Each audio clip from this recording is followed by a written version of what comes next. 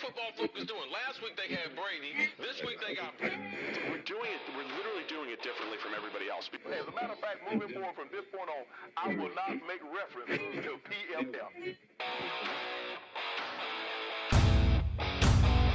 Do you not understand that they are that way because you're Joe Flacco? And you just like to discredit things that people deserve credit for. That you can't possibly be expected to defend that. Talk about the game, Sam. So who cares about what people think about us? Yeah, I like football season, all the things that go with it.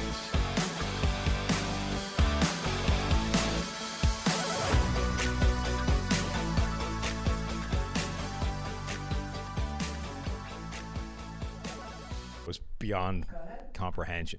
Welcome in to the PFF NFL podcast. Sam Monson playing host today because Steve and his giant afro have departed the building. Steve's on vacation with the fam, so we've drafted in Austin Gayle. He was forced out of the city. Oh, you yeah, had to yeah, admit. that's That probably afro was. I was talking to you before we started recording. I can't get over the color of it. It's indescribable. It's like a touch of gray, a touch of brown, a touch of like, gray what the was hell making is it. going on? The gray was good. What was also great is because he's like their hairline is receding. Yeah. Which he fights, right? Claims Absolutely it isn't. fights. The hairline is receding, but so it means it's going like under the fro. Right? I The could fro not believe. I was coming like, is it out. Bob Ross? Is it some other? It was the most unique afro. I know you can't modify unique, but still, Yeah. it was such a unique afro. I've never seen anything like it. Bob Ross was getting the most comments. It's a very good coming comp. back. It really was. It's like if Bob Ross somehow aged like 20 more years. The other thing that's amazing is so Steve is somewhere between 6'8" and 6'10", right? Listed, Well aware. listed 6'10", allegedly closer to 6'8" when you actually, measure him, as a doctor once did. So anyway, somewhere in that range, and you kind of get used to it after a while, right? It's just like, there's Steve, he's a large human being, but we've accepted it now. When he grows out the fro, he becomes like 7'4". It's like, okay, now he's just a huge person. It was wild. It's just the most. I just couldn't believe what he looked like. It is incredible. Insane. Anyway. And we thought the Jerry curl was like unique. Like Right. this afro made him look like a legit cartoon. It was fucking insane. We have to give a huge thank you to everyone that donated to absolutely. allow that to happen. Not only did we get the comedy, but we raised $1,180, I think, just from people donating. Steve is matching that to the charity. Wow. So we've raised like $2,500 for That's that awesome. charity, in addition to getting the hilarious comedy of Steve and Win-win. the afro. I think we should do something like that semi-regularly for this podcast. Like decide on what the forfeit is going to be. Obviously, it can't be fro every time. Maybe you could shave into a stash. Yeah, right. Maybe I've got to do something with the facial hair this time. Decide on a charity, hit a target, and then as soon as we hit the target, we do the thing and reset and go again. So let us know what you think, what we should do. We'll fire up something like that. Austin is co-host of the 2-for-1 podcast with Mike Renner. What are we getting, Austin, with the 2-for-1 podcast? As far as I can tell, it's mostly dating stories and venereal disease debates.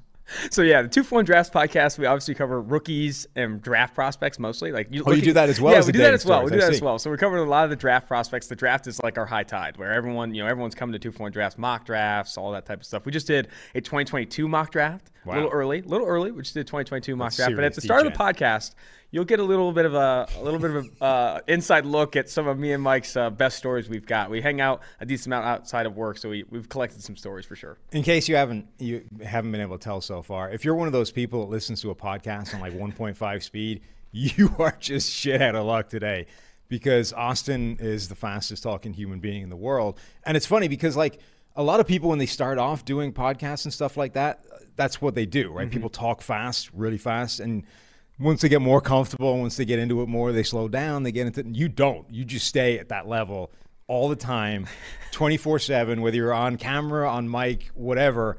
You just speak faster than normal people. It never turns off. It really never turns off. Right. So on the 2-for-1 Drafts podcast as well, we also do smelling salts before every podcast, so that probably plays into it as well. Well, But yeah, you play into this. You talk really fast to begin with. You're also the most highly caffeinated person I've ever come across. Plus, you dive into the smelling salts. During the draft coverage, you were like chain drinking Red Bulls in addition to you've way too many stimulants in your system. Is what I I'm saying. treat my heart like a baseball mitt in some ways. I just kind of let just keep getting hit, a little bit. I think eventually I'll slow down in my 40s, 50s. We'll see how it goes. Yeah, like through enforced medical problems. Yeah, I think so. when your heart just explodes and you're forced to take it. When the doctors, after like a mild heart attack, they go, "This was nature's warning."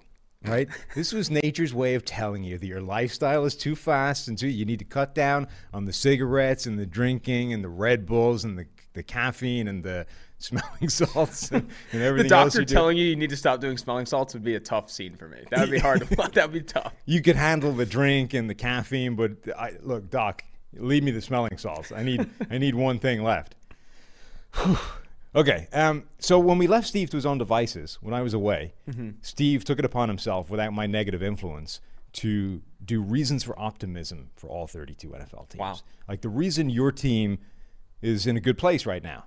And frankly, that's a tough sell for some teams in the NFL. Absolutely. We'll get to them during the course of this podcast, because this podcast is going to be 32 reasons for negativity. 32 reasons your team is not going to win the Super Bowl. And frankly, that's more fun. So my negative influence is going to bring that. You're going to help me along. But one of the things I wanted to do is to pull out a little video clip right now that sort of sums up my feelings on the subject. It shouldn't all be positive. So Mike, hit the clip. Yes, Tea Master really takes the misery out of making tea. Well, what do you think? Maybe I like the misery. There you go. Anytime you can fit in a Father Ted reference to a podcast, it's always I a don't win. know what that was. You have no idea what Father Ted is. And, well, not that many of our listeners will, but we have like 14% of our listenership is from Ireland. Really? Yeah. Oh, wow. Is that like an Irish show? Yeah, yeah. Oh, okay. So, well, it was a British comedy show that was set in Ireland, made by Irish people. So, sort of like yes and no.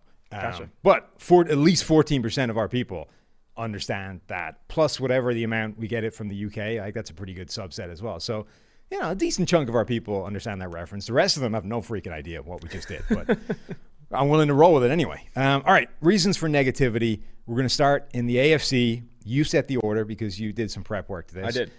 So we're going to start off with the AFC East, and you want to go alphabetically? Is that how you've done it from there? I did go alphabetically, I think. Okay, so we got what? Buffalo Bills. I do. Okay. Reason for negativity for the Buffalo Bills. What do you got? This one's going to be tough because I know I'm going to have Bills Mafia at my neck here. But it is the obvious reason for negativity. It's Josh Allen's regression. We don't know. We don't know how much he'll regress, but it's very unlikely from a mathematical perspective that he produces a similar, if not similar or better season in 2021. However, I'm not convinced that he regresses significantly. I don't think it's going to be, oh, wow, the Josh Allen of old is here. Like, that's not what's going to happen. But if he does regress slightly, right now, according to PFF's power rankings that came out today on PFF.com, they are the number 3 team in the NFL, right behind the Chiefs and Bucs, the 2 Super Bowl favorites. We like the Buffalo Bills. However, Josh Allen regresses even slightly, like earns a grade in the between 80 and 85, isn't this MVP caliber quarterback. That's not enough. That's not enough to beat the Chiefs. That's not enough to beat the Bucs. That's the reason for pessimism. If you want to win a Super Bowl, they're the number 3 team in the NFL, according to PFF. But if you want to win a Super Bowl, you need to be Josh Allen. Josh Allen needs to be as good as he was last year, if not better. And that. Looking at the numbers, that's very difficult to expect. So antagonizing Bills Mafia is one thing, right? I know. The one way you can't antagonize him was Josh Allen. We've already made that mistake many times in the past. I've signed the apology form. Steve, I think, still refuses to sign that thing. Though Ariel Helwani did get him to apologize. Really? On the air, yeah. He's an intimidating guy, though.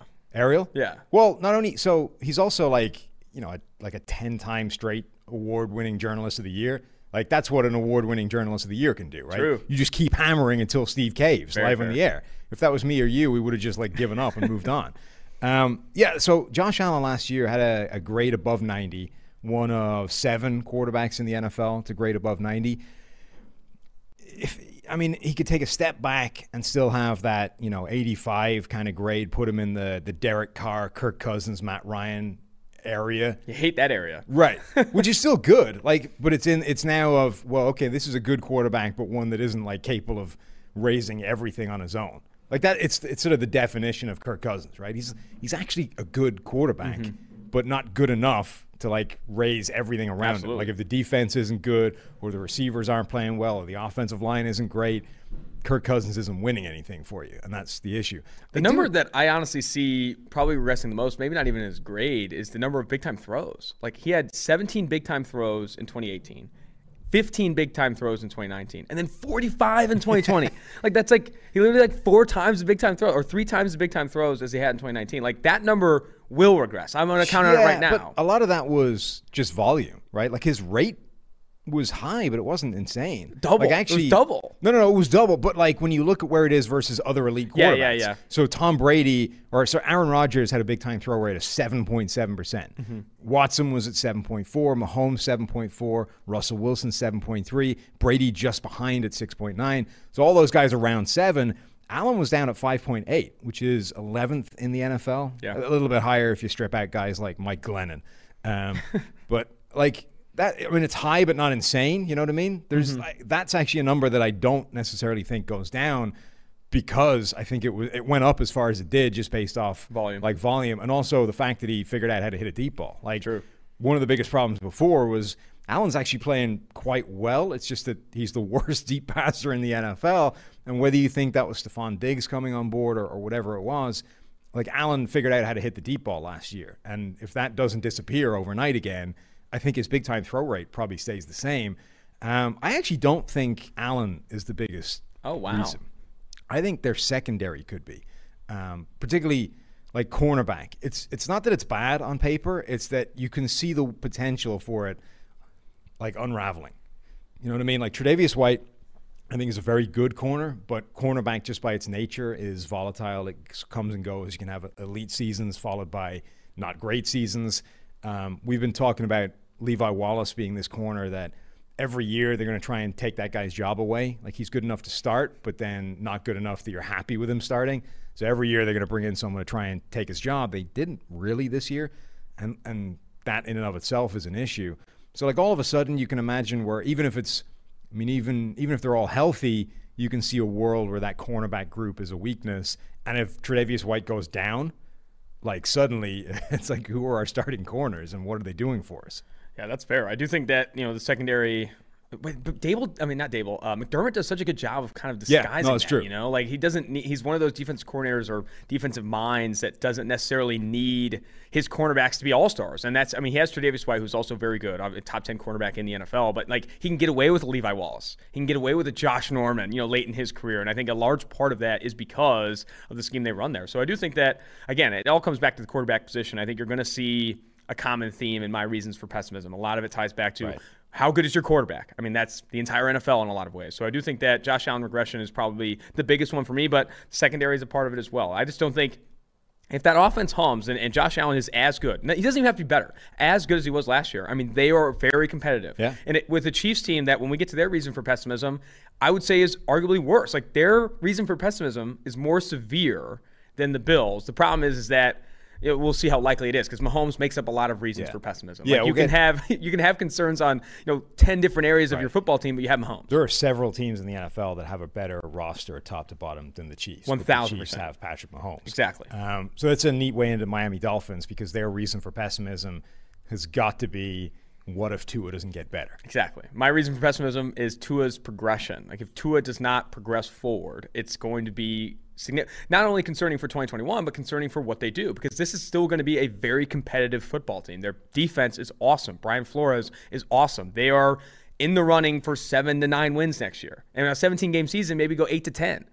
Even if Tua plays as well as he did last year. And then you're going to be caught in quarterback purgatory, looking to improve on Tua Tagovailoa, but not necessarily having the horses to do so. You need Tua to have success. And they've done some good things to put him in a position to succeed. Adding Will Fuller, obviously, adding Jalen Waddle, who I like, I think, a little bit more than you do. But I do think that the receiving core has improved. You should see some positive development from that offensive line, even though we didn't love all the prospects they did have. Going back to the 2-for-1 Drafts podcast, they drafted a ton of them. Austin Jackson, Solomon Kinley, Robert Hunt, Michael Dieter, these guys that In year 1, year 2, you expect to not be that good. But if they can progress and just see that natural development you usually see from younger offensive linemen, that should take a step forward. It's not a situation like Drew Lock's last year where there were no excuses, but there are less excuses. There. There are less excuses in Miami now. Yeah, they've done a really good job of, okay, we think we have a quarterback, let's build around him. I would have, you'd like to have seen them, I think, still keep swinging at the offensive line just until you know.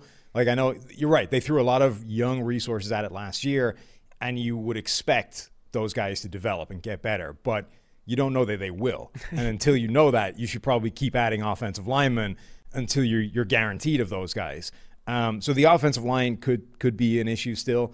I think they've done a really good job with the receiving core, but it all comes down to Tua. And I don't think there were people writing him off after last year, right? Which I think is massively premature. Like, Tua was coming off that devastating hip injury.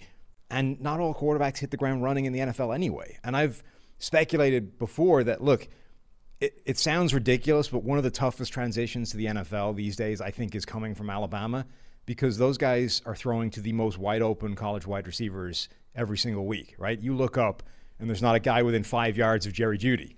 So you just throw him the ball. Easy, right? Now you're in the NFL. That doesn't happen anymore. Even Jerry Jeudy is covered in the NFL. Like, you have to completely rewire the way you're reading defense. Plus, that offensive line is like all first-round picks. Right, that too. But like, it's the easiest environment in the world in terms of like just reading a defense, because you're never bothered in the pocket.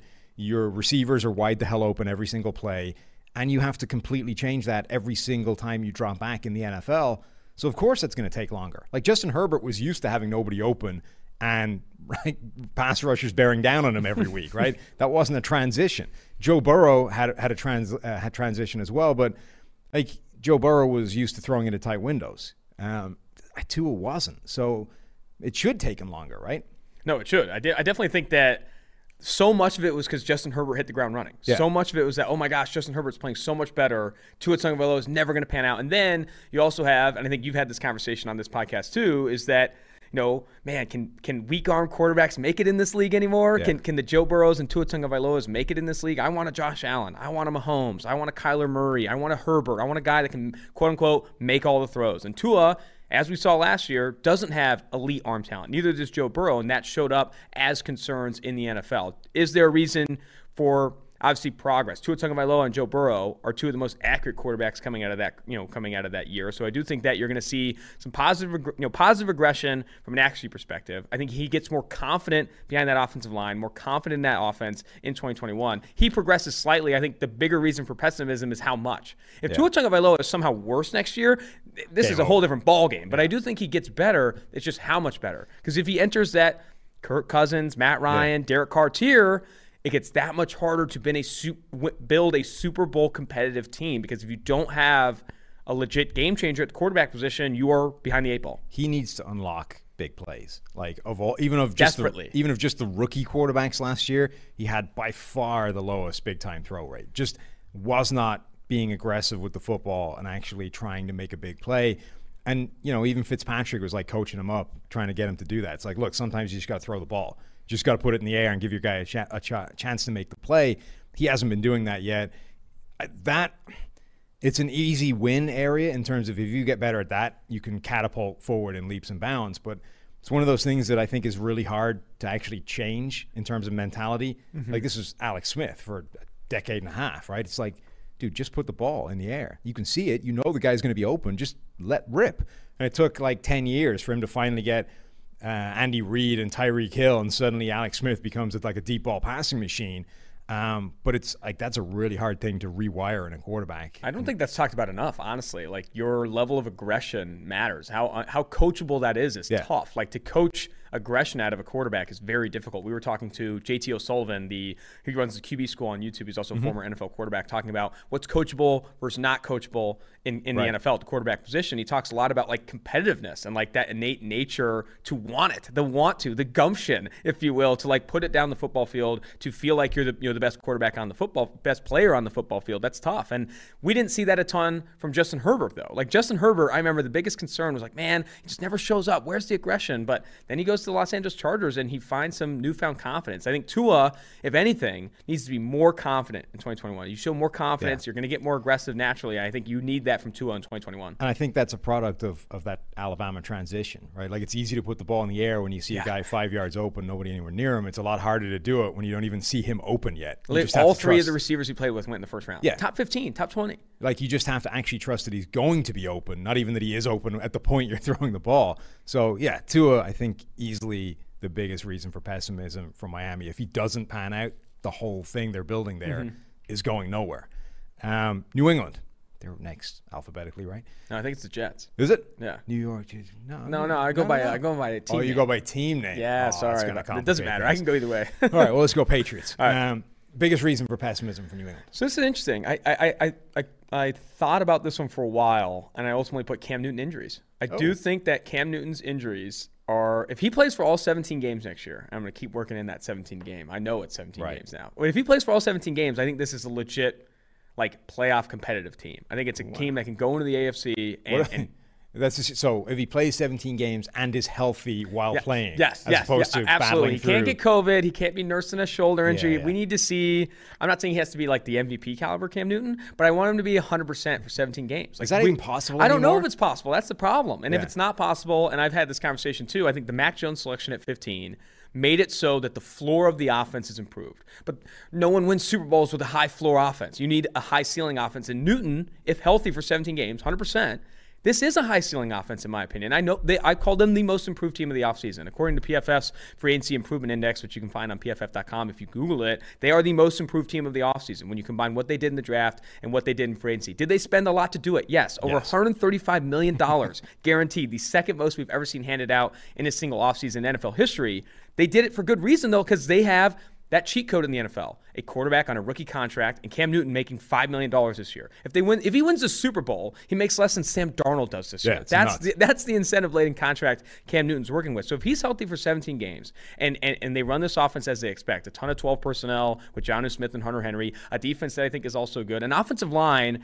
Call me out on here. I think it's a top 3 offensive line in the NFL. Agreed. This is a legit offensive line. Cam Newton behind it. 2 tight end sets. Nelson Aguilar was good last year, flash in the pan. I don't really worry about the receiving corps. It's going to be a focus on the tight end group.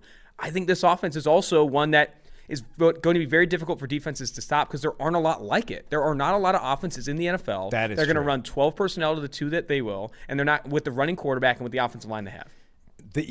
People have been speculating about this for years, right? That, like, with as long as the league is continually pushing to smaller, faster spread offensive speed, somewhere along the line, somebody is going to swing back in the other direction and go, like, run heavy. Yeah. And it's probably going to be the Patriots because it's always the Patriots, right? And suddenly the Patriots go and make 2 different tight ends, the 3rd highest paid tight end in the NFL in the space of like 36 hours in free agency. And it's like, oh, New England is pivoting to this right now. That will be interesting to see if that's what they do and if it does have success just because of that. I wonder if the magic on defense is gone now.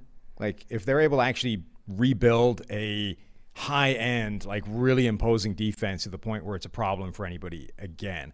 And if you look at, again, what they've done in free agency and spending, and even people are getting back from the opt-out last year, I mean, it's important players like Dante Hightower, et cetera, but, like, the talent on this defense, top to bottom, is still not great. Like, Matthew Judon was a big free agency spending player, and Judon is one of those guys who has been a little bit of a product of the system in Baltimore, like, isn't an elite, high-end, top-tier pass rusher. Is a guy that's good and can defend the run.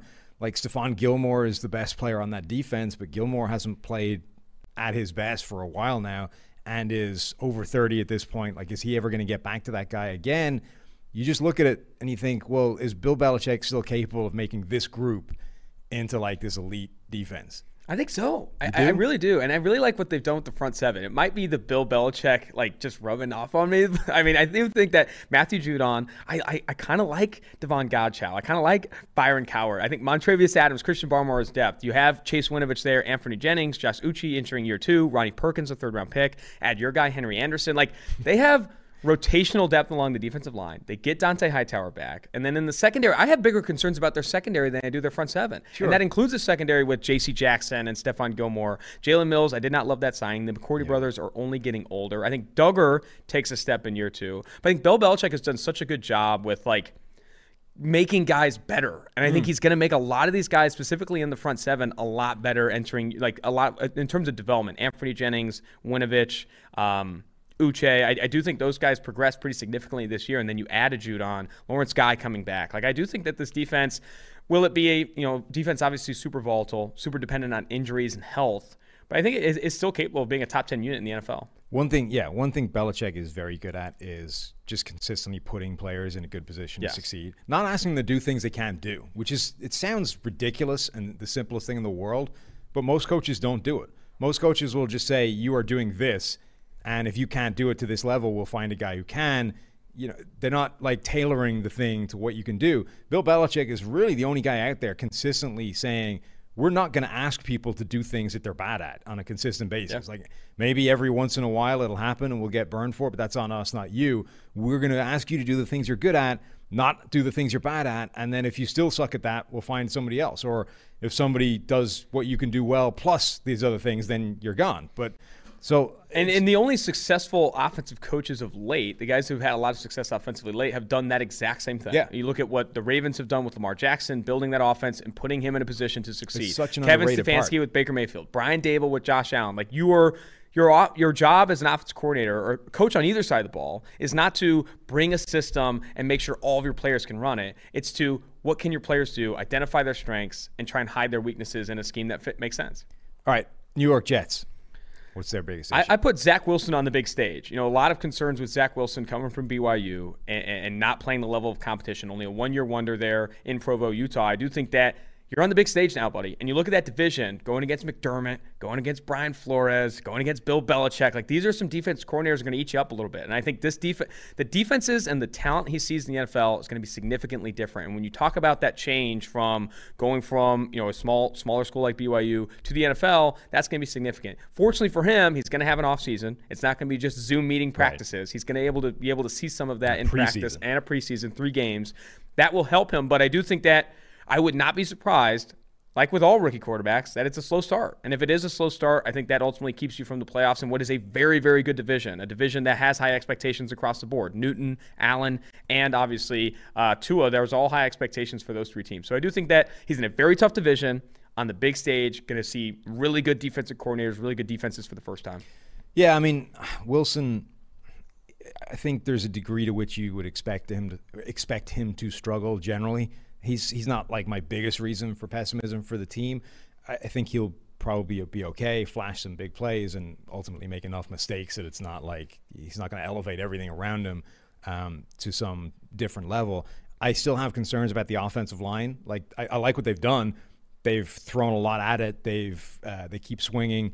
You bring in a guy like Elijah Vera Tucker in the first round. Okay, we didn't love the trade to get him, but I like getting him as a player. The left side should be good, but the right side is still not in good shape. I mean, Connor McGovern in center, Greg Van Roten, George Fant, Alex Lewis. There's a lot of players there to try and pick up those spots, but the right side of that offensive line could still be a mess. And then my biggest issue is, like, look at who is playing corner for them. Like, it's a whole bunch of, like, 5th, 6th, 7th, and undrafted free agents. You can easily imagine a world where nobody in that corner room can cover anybody all season. It's tough, man. I do think that, Mike and I have talked about how Robert Saleh is going to bring a defense where you can mask some of the cornerback deficiencies. Like, you don't need a ton of speed in that defense. And I think what I love is, we loved Bryce Hall coming out. We loved Bryce Hall coming out of Virginia when he was drafted, and he is perfect for what Robert Saleh wants to do. There's a couple of players, to their credit, there's a couple of players they have who I think are much better fits within a Robert Saleh defense than they were previously. Yeah. So there's guys there that you could imagine taking a big step forward, but just the fact that they're all like 5th round and beyond, there's a degree, like there's a level to which you expect those guys to be any good. And even though I liked the signing of Sheldon Rankins, I like the signing of Carl Lawson, this pass rush is not going to be what he had in San Francisco. Right. Like, he needs a solid pass rush to win defensively, and I don't think it's going to be that. Like, I do not think there's no Nick Bosa there. Yeah, I think, and a lot of people talk about how important defensive coordinators are, and Robert Saleh is obviously going to I think take some improvement steps here, but a lot of the times you play to the level of the talents on the football field, and if you don't have the talent there yet, and I don't think they do, there's some concerns at linebacker, concerns in the pass rush, and I think the secondary, obviously, there's a lot of, it's a talent deficient defense. Did they take steps in the right direction? Sure. I think you could say the same thing about the offense. The offense is still talent deficient. You're still banking on the development of Denzel Mims. Corey Davis, though he had a career year, still is not a true number one. He's a number two next to Denzel Mims there. So I do think that they've made some right steps, but they were drafting number 2 overall for a reason. Yeah. This team is still multiple pieces away from being significantly competitive, and I guess if you wanted to highlight a true reason for optimism, it's just overall lack of talent. Are they making the right steps? Absolutely, but it's inexperience on this team. There's overall lack of talent on this team. You're not going from 2 to 32 in terms of draft order. That's the bottom line, right? Is that you've done a lot of right things, and if Zach Wilson pans out, that's the biggest step you can make. On the other hand, you were a very bad team to begin with. You still have a way to go on the road. As a Jets team, the biggest thing, it doesn't matter the win column. As a Jets fan, I'm saying, as a Jets fan, what you want is Zach Wilson to look good. Yeah. That's the biggest question mark for the Jets right now. Is Zach Wilson good? And it doesn't matter if you lose all games. If Zach Wilson looks good and is developing accordingly, that is a huge win for the Jets. Yeah, certainly at least not to you don't want to come out of that season with Zach Wilson having a Tua rookie year, where next offseason Darnold rookie year. Oh God, is he actually the real guy? Particularly if 2 or 3 of the other rookie quarterbacks look great, and you're like, oh shit, did we take the wrong one? Oh no. All right, AFC North, Baltimore, starting with the Baltimore here. This one's interesting. I think I could roll some heads here. Some people are going to be upset. Lamar Jackson's ceiling. I'm interested in just how good is Lamar Jackson's ceiling, because I do think that we saw it already. Can he improve? Well, yeah, MVP. Yeah, can he continue to hit it?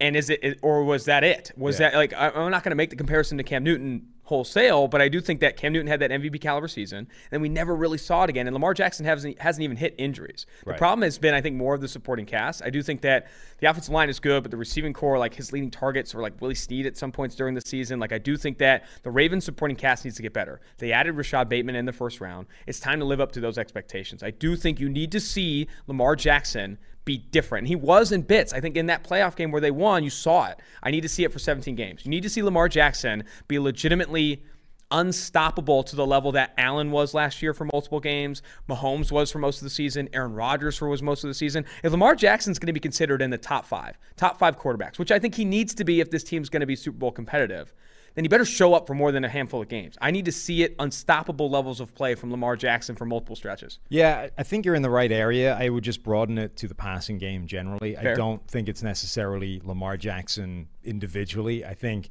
the Ravens have hit this wall in the passing game where things, he had that MVP season, everything was cooking, and then, as always happens, teams start to figure out what you're doing and how to defend it better.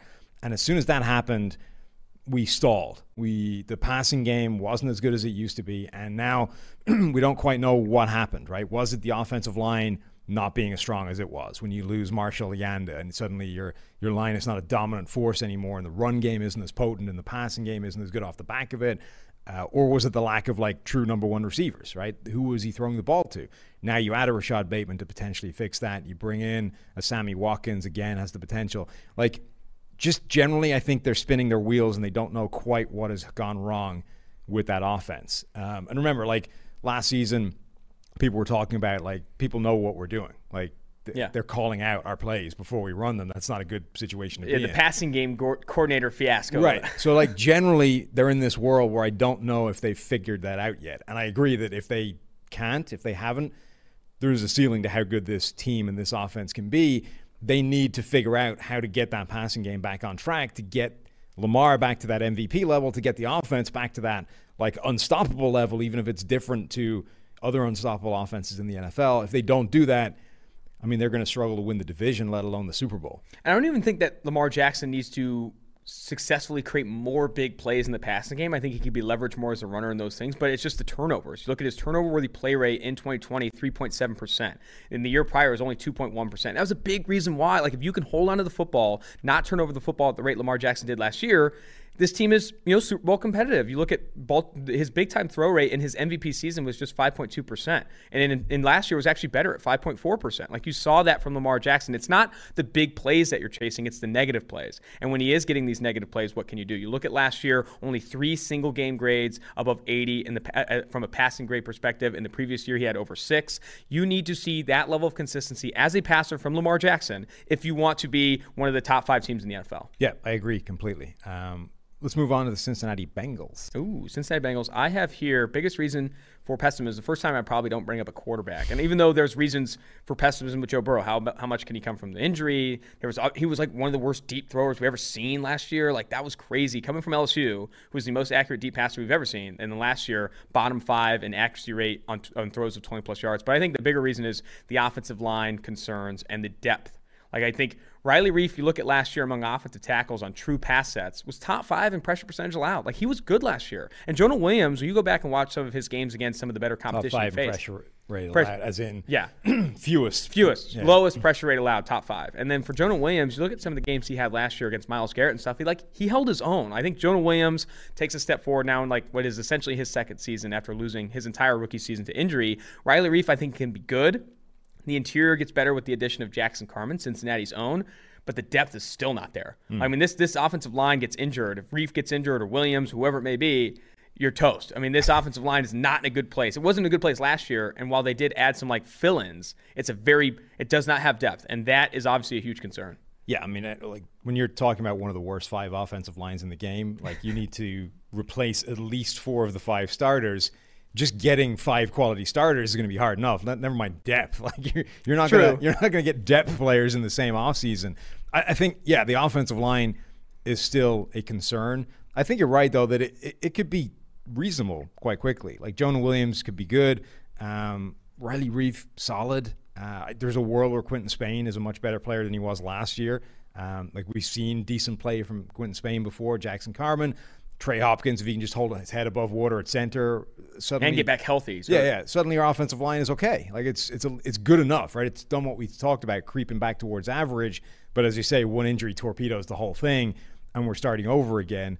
I think also again, like it's the same story. Like cornerback is a potential issue. Like they lost William Jackson, who was the one sort of high end star.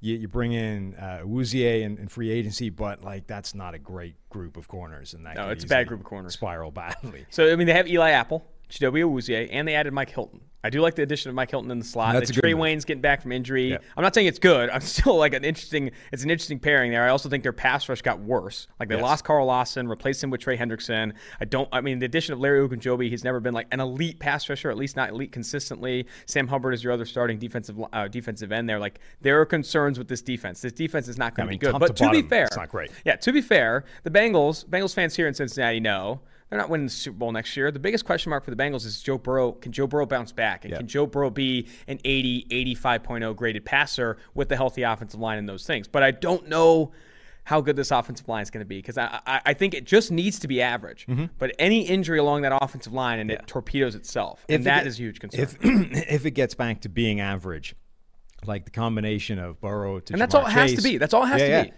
The combination of Burrow to Jamar Chase with the rest of the receivers they have, suddenly that's a really potent-looking offense if the line is okay and if Joe Burrow is back to 100%. Like it wasn't just a knee injury. You know what I mean? Like, if he just torn his ACL, it would be not great, and you'd be like, okay, let's hope he gets back 100%. But that was like a pretty devastating knee injury. That was a lot of things went wrong in that knee, and it's no given that Joe Burrow comes back like Joe Burrow. And so you go back to and watch that play. So I was watching Jonah Williams against some of the top competition to get an idea of like where he's at. And you see him against Montez Sweat and Chase Young, and like again, holding his own. Like I felt really good about Jonah Williams' tape last year. On that play, I think it's like Jonathan Allen like bear hugging one of the guards and just like falling into Joe Burrow's leg. It's not. I think a lot of people brought up like the Penei Sewell versus Jamar Chase conversation. Like, oh man, if you don't, he's gonna get hurt again. It's like. It was kind of a freak play. Like, it was a very freak play in that it was a bear hug by the defensive lineman. That interior offensive line is arguably worse than what they had at tackle. Much worse. Much worse. I mean, Billy Price has never panned out. And then you have Michael Jordan, though, like an athletic freak out of Ohio State, has not been good. I do think that the interior is where I have more concerns. Yeah. And handling interior pressure is not easy, as Joe Burrow's knee can tell you. Yes. All right, Cleveland Browns. What is their reason for pessimism? Oh, man, this is another one that's tougher. I said Baker Mayfield ceiling. Like, I'm interested to know. I know there's a lot of reasons like, oh, man, he's going to take another step forward. Year 2 with Kevin Stefanski. You saw it panning out down the stretch. But does it get better for Baker Mayfield? You know, look at this past year, an 85.1 PFF passing grade, way better than what we've seen in previous years, 72.4 with the Kitchens disaster and 79.9 as a rookie. Kitchens disaster. Can Baker Mayfield be a 90.0 plus PFF grade But does he even passer? need to be? I think he needs to be. Really? I think he needs to be. If they almost knocked off the Chiefs with no defense. If you want to compete consistently for Super Bowls, I think you need to be. And Granted, I think Baker Chad Mayfield Henne-led Chiefs. Yeah. I think Baker Mayfield needs to be that level of passer. He needs to be in that tier. That things around him are so much better now that, like, I mean, put it this way, right? If Baker Mayfield plays the way he did last year, they're still making the playoffs, right? Oh, 100%. Okay, so if they're making the playoffs and their defense is better than it was last year, like, how many teams are knocking them off?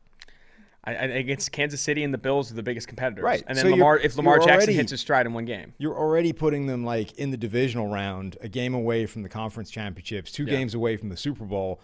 And, like, Baker Mayfield's capable of having a good game in one of those. So, like, I mean, I guess at that point you're just looking for the ball to bounce your way. But when I think about reasons for pessimism, I'm looking at reasons for pessimism for them to be consistently, like, competing for Super Bowls. And I do think like any of these teams could kind of hit, you know, the high side of variance and make a run. Like, even Ryan Fitzpatrick-led Washington football team could do that. But I think for Baker Mayfield, if this team wants to be like, oh, man, the number 2 in power rankings next year, if they want to be number 2 behind the Chiefs or the Bucs next year, you need to see Baker Mayfield light it up. There's no excuses. There are no excuses for Baker Mayfield not to be a top 5 graded passer next year. Odell Beckham Jr. coming back from injury, Kevin Stefanski year 2, one of the best offensive lines in the NFL. Let's fucking see it. Like, I don't know if you could swear on this podcast, but I did.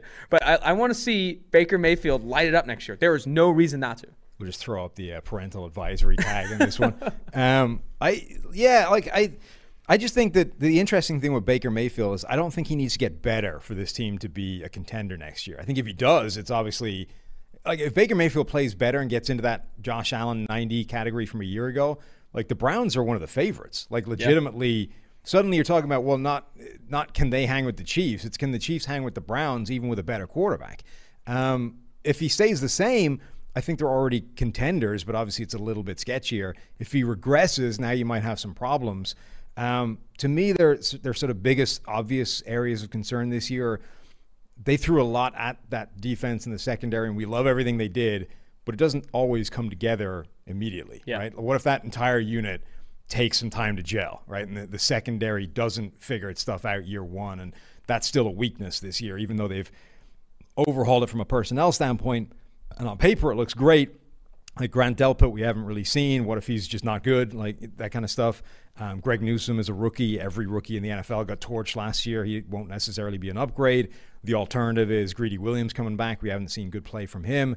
JOK was this question mark, and where does he really play in the NFL? There's a situation where like almost none of the additions they made actually makes them better next year, which could happen. And then the other thing is, like, what if they can't figure out how to integrate Odell Beckham into this offense? And that's true. Like, logical or not, what if it's just the chemistry that doesn't work? And for some reason, Beckham in this offense with Baker Mayfield, it's just oil and water. It doesn't mix. It's not functioning. And now you're left with this guy who should be your number 1 superstar wide receiver, but is somehow actively making everything else worse. And because it's Odell Beckham, you're going to have drama somewhere along the line. There'll be an Instagram post that everyone gets pissed off with. Like, you know what I mean? You can just see a situation. It shouldn't be a reason, but it is. But it could be. I agree with that. I want to talk more about how they've built this defense, man. I really do think, and we've waxed poetic about how much we love what the Browns did in the draft and in the offseason, filling every need in free agency, and then going into the draft, just drafting like best player available to them. You look at specifically, so everyone talks about the secondary, adding Greg Newsome, Troy Hill, Greedy Williams entering year 3, I think is awesome, and then you have Grant Delpit entering year 2. But look at the defensive line. I think Dr. Eric Eager here, Director of Research Development, has talked a lot about if you can add a big 2-gapping defensive lineman, whether he plays nose or 3-tech, whatever it may be, it can do a lot for the back end. And I think what they've done with Andrew Billings, Malik Jackson, Tommy Togiai, who's an absolute monster, can be a great run defender. And then Malik McDowell, Marvin Wilson, like they're just like trying to add beef along the defensive line to free them up on the back end, free those linebackers up a little bit. Like I think they're building this defense to a T, exactly how PFF would approach, and that invest in the secondary and find your wins along the defensive line. Find those cheats along the defensive line like they have. And taking smart gambles as well. Yes. Like they grabbed a whole bunch of players who most of them probably won't pan out, but if one does or two does, it's like a home run hit, right? Like a guy like Malik McDowell, second round pick, like was it a car accident or a bike accident or something, like torpedoed the entire guy's career. Yeah. Let's just roll the dice. Let's see if he's got anything. Might as well. I'd say he's only 24 years old. Right.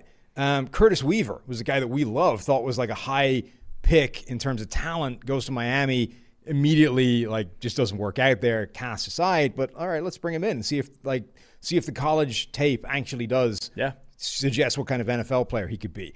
Malik Jackson isn't quite what he was, but is still a consistent pressure threat. Marvin Wilson as an undrafted free agent. I think Davion Clowney. McKinley, a guy who's seen as a bust because he wasn't as good as his first-round pick, but is like not a bad player if you add him as part of your rotation. Talk about some drama with him. You get mad at a couple social media posts from Takk McKinley. Jadeveon Clowney, like the latest team to give him the chance to show that he's worth the giant money contract that he wants, like probably won't. He's been on one-year prove-it deals for the last 3 years. Yeah. But even if he plays at that level again, it's good. Only $10 million? It's a sidestep from Olivier Vernon, right? It's not going backwards, which I think is critical. So, yeah, I can't say enough about what the Browns have been doing over the last 2 years in terms of rebuilding this thing.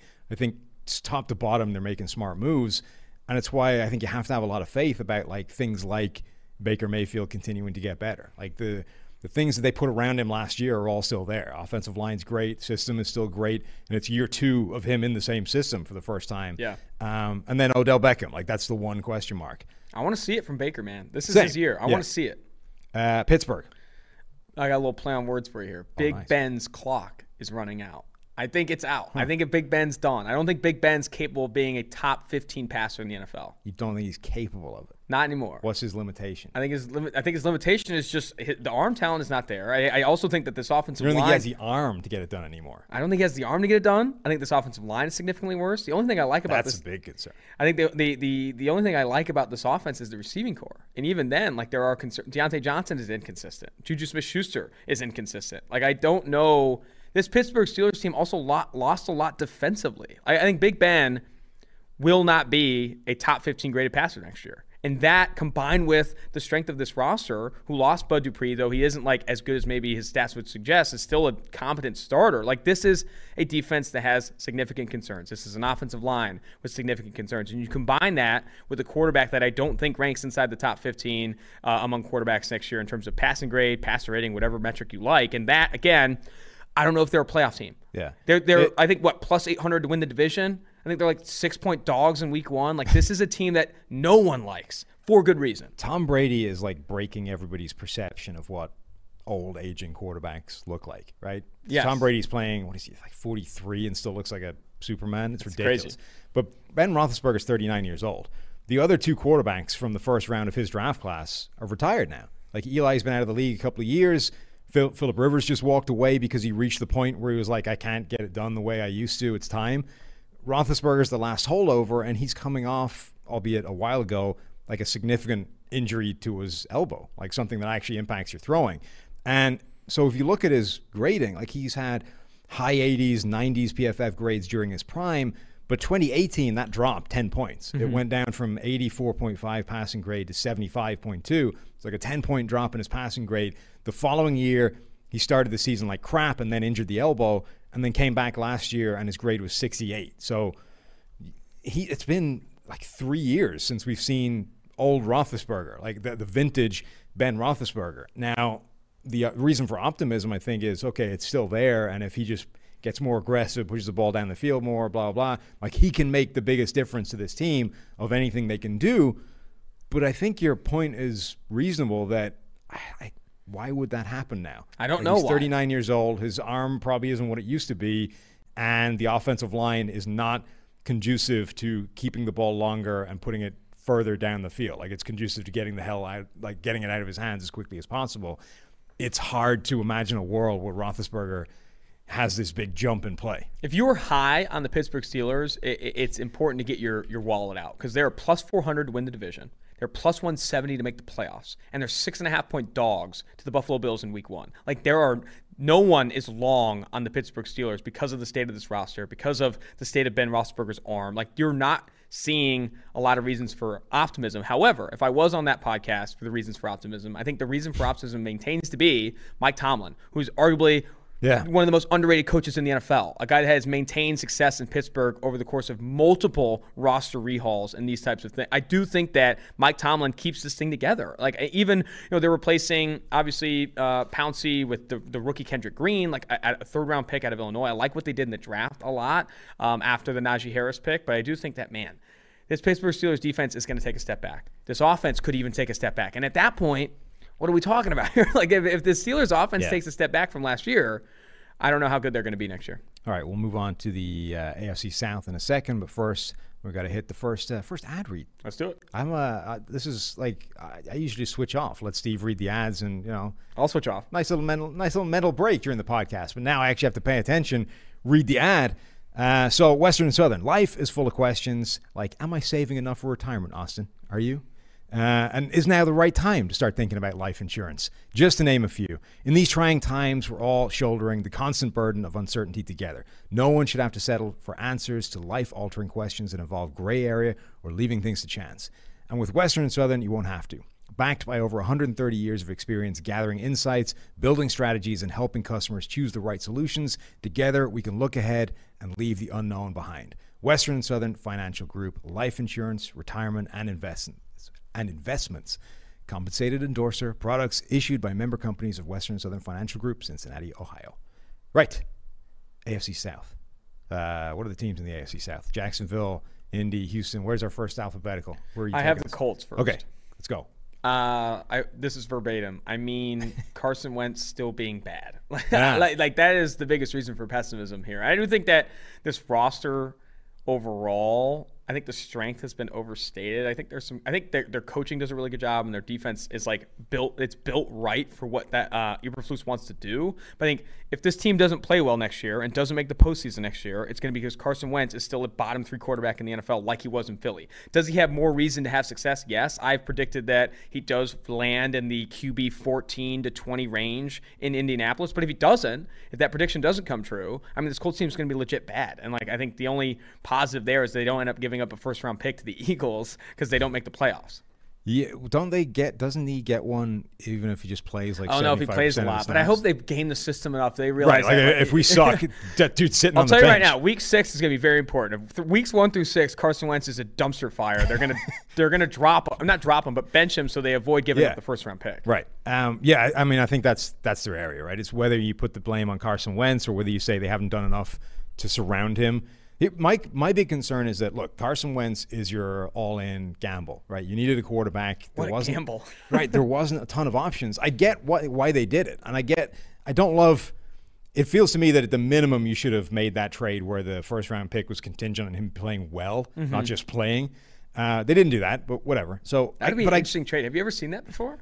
Yeah, you would have to tie it to a performance bonus, like Pro Bowl or as absurd as that is, but Pro Bowl or whatever. Couldn't be passing touchdowns. You get in the red zone, you just hand the ball off. Yeah, but something, right? Something that's more than just if he's on the field playing, because that could be terrible. So I would have liked to have seen that if you're throwing away a first round pick on it. But I get you needed to make a move, and this was one of the few moves available to you. If they had instead thrown all their chips in a Russell Wilson or Deshaun Watson bucket, they'd still have nothing, right? Yeah. They would have crapped out because the Seahawks weren't trading Wilson, and Deshaun Watson's got his own problems right now, and suddenly you're left holding the bucket with no quarterback at all. So I get why they went after Wentz and being as aggressive as they did, but now you're okay, this is the guy that we've identified as the answer. How do we make sure it isn't a train wreck? And 2 things you need. One, dude, let's make sure this offensive line is absolutely bulletproof. Right now, we don't have a left tackle because Anthony Costanzo just retired. What do we do? They grabbed Eric Fisher. Yeah, but Eric Fisher just tore his Achilles in the AFC Championship game, right? So, who knows when he's coming back? That was only a few months ago that he tore his Achilles. Sam Tevi weeks are going to be brutal. Right. So, at the minimum, you're rolling through a few weeks with Sam Tevi, who, let's be charitable, has been a disaster, right? He's been charitable. So that's not going to go well. But then who the hell knows what Eric Fisher's going to be like when he comes back? The dude's coming back off a torn Achilles. Yeah, that's tough. So, alternatively, you could have drafted a guy in the first round. You could have grabbed Charles Leno. You could have thrown all the money in the world at Trent Williams. Whatever. You've taken a path to left tackle that seems iffy given the alternatives, right? And then the receiving core is not as good as it could be. And that's one of those things that if you're going to have a good quarterback, let's make sure the guys he's throwing to are as good as possible. So, we're putting a lot of stock in Frank Reich's ability to rebuild Humpty Dumpty from the millions of pieces and there's on the still ground. Cracks, yeah. Right. And even if he does, it's the things that are going to break him are still there. It's tough, man. I do think I have a bold prediction. Can I throw bold predictions here? Hit it. I think Jacob Eason starts at least 4 games for this team. Wow. I think Jacob Eason starts at least 4 games for the Colts in 2021 because either due to injury, because Sam Tevi freaking throws somebody at Carson Wentz, or they end up benching him because he does not play well and they want to avoid that first-round pick. I think Eason starts for this team. They do not make the playoffs. And honestly, they need to dynamite this thing. And they need to restart. They need to find a new quarterback and need to make if the play. Wentz experiment blows up, the whole thing is getting because even if you look at defensively, and again, I've liked they've done a really good job with the pieces they've had, and they've played a lot of people in a position to succeed. Eberflus does a really good job there with with DeForest Buckner. They had Kwity Paye in the first round, a pick that we really liked. I think Darius Leonard plays well in that defense with his length. They bring in players that fit that defensive scheme and have success because of it. But there still isn't it's still not one of the more talented defenses in the NFL. They aren't top to bottom loaded with talent, specifically along the defensive line. So if Carson Wentz doesn't pan out, Jacob Eason starts 4 games, this is a team that's going to be in the running for a blow up and a rebuild. Yeah, absolutely. And it would be, pretty depressing. Speaking of depressing, Houston. I put all 53 players. This is tough, man. I mean, this. But the thing about Houston that's so funny is that players number 30 through 53 are actually quite good. Because they added 50 players. They added 40 players in free agency in the draft. It's just that players 1 through 30 are terrible. Their starters are rough. This team is bad. And then you factor in obviously the whole Deshaun Watson stuff. Davis Mills might start games for this team. That right there. That is tough, dude. This is a team that has decent odds to go 0-17, and I don't know what you do here. This, I do think that you want to tank. I do think that if Deshaun Watson era is likely over in Houston, and for that reason, Spencer Rattler jersey, jersey swaps or whatever are going to be hitting pretty soon, probably as soon as September, October, because this team is not going to be good next year. And though they added a ton of talent in the offseason, none of it is all that good. It's raised the floor of this team. I think the culture might be improved. It's such a weird strategy of what they've done. It's wild. When you look at the players that they've added, I like a lot of them. But part of that is because they just added 36 of them or whatever. Yeah. The highest number of signings any team has made in a single offseason. So obviously you're going to like some of them, right? And some of them have been weird. They added a bunch of running backs because I have no idea. Their roster building strategy is wild. Yeah, so you just look at it and you're like, admittedly, the entire thing is not in a good shape, so they needed to do a lot. But I don't really understand what the strategy is, just generally. And they've made 36 signings, and you're like, did they even get better? No. This was not a good team anyway. They certainly didn't get better if Deshaun Watson isn't the starting quarterback. And even if he is, I don't know if it's a better team than it was a year ago, even though you added 36 players. So what are we doing here? So I said that the New England Patriots are the most improved team this offseason. I think they are the least improved. The Houston Texans. Despite adding 36 adding 36 players, I think this is the least improved team. Yeah. I think you summed it up, right? If Davis Mills starts games for this team, that's your single biggest reason for pessimism. And then the other one being okay, you were in a bad place. It was probably a multi-year rebuild anyway, but what did you do? With Detroit, you can look at it and you say, same situation, right? Bad team, multi-year rebuild. I can see a clear thing. I can see clear evidence of what you did, what you achieved this offseason. You massively strengthened the trenches on both sides, right? Offense and defensive line, you got way better there. Now we'll work on the perimeter. Now, It's not the way I would have done it, but I can see what you've done. Next year, we work on receivers and cornerbacks, and now we've actually got a team. With Houston, you're a year into this. What did you do? You added 36 players, but where did they help? Davis Mills, Mike Renner said it on the live broadcast. He's they set that pick on fire because they are going to be drafting one of Spencer Rattler, Sam Howell, whoever it may be next year. So Davis Mills, so what's the point? You drafted a backup with your first pick. And then after that, they traded up. With little draft capital, they trade up for Nico Collins, who was a project at wide receiver out of Michigan. I actually kind of like, but again, it's you didn't have the luxury of burning that it doesn't draft make capital. Sense. It doesn't make sense. Their strategy has been wild. Yeah. So, yeah, the reason for pessimism for Houston is pretty easy. Everything. Jacksonville. I put the biggest reason is inexperience. I think both on the sideline and on the football field. So obviously Urban Meyer coming in from college, to coach in the NFL, and then you also have Trevor Lawrence, Travis Etienne. Like, a lot of this team is very, very young. Even like their big receiving core. DJ Chark was only drafted 2018. Laviska Shenault entering year 2. The offensive line is relatively inexperienced. Defensively, they're inexperienced. There's just not a lot of veteran talent on this team. There's a reason they're drafted number 1 overall. Yeah. Like, this team was not good last year. Talent-wise, not good. I think they need to develop across the board. Josh Allen needs to get better. Devon Hamilton needs to get better. Like, this entire team needs to take steps forward and identify who these veteran leaders are going to be, and obviously Trevor Lawrence being the number 1 for there. You're a good stickler for pronunciations. What's the official party line on Travis Etienne? I think it's Etienne. But so there's I Etienne. don't know, though. Right, yeah. So there's Etienne, right, which is just obnoxiously. No, I think it is Etienne. Etienne is just obnoxiously American in terms of, like, you've taken an actual place name in France that has a pronunciation, and then you've just Americanized it by Love to see it. using Etienne. So that pains me. I hope it isn't that, right? Then there's Etienne, which is the way the thing is said in France, which is, where it comes from.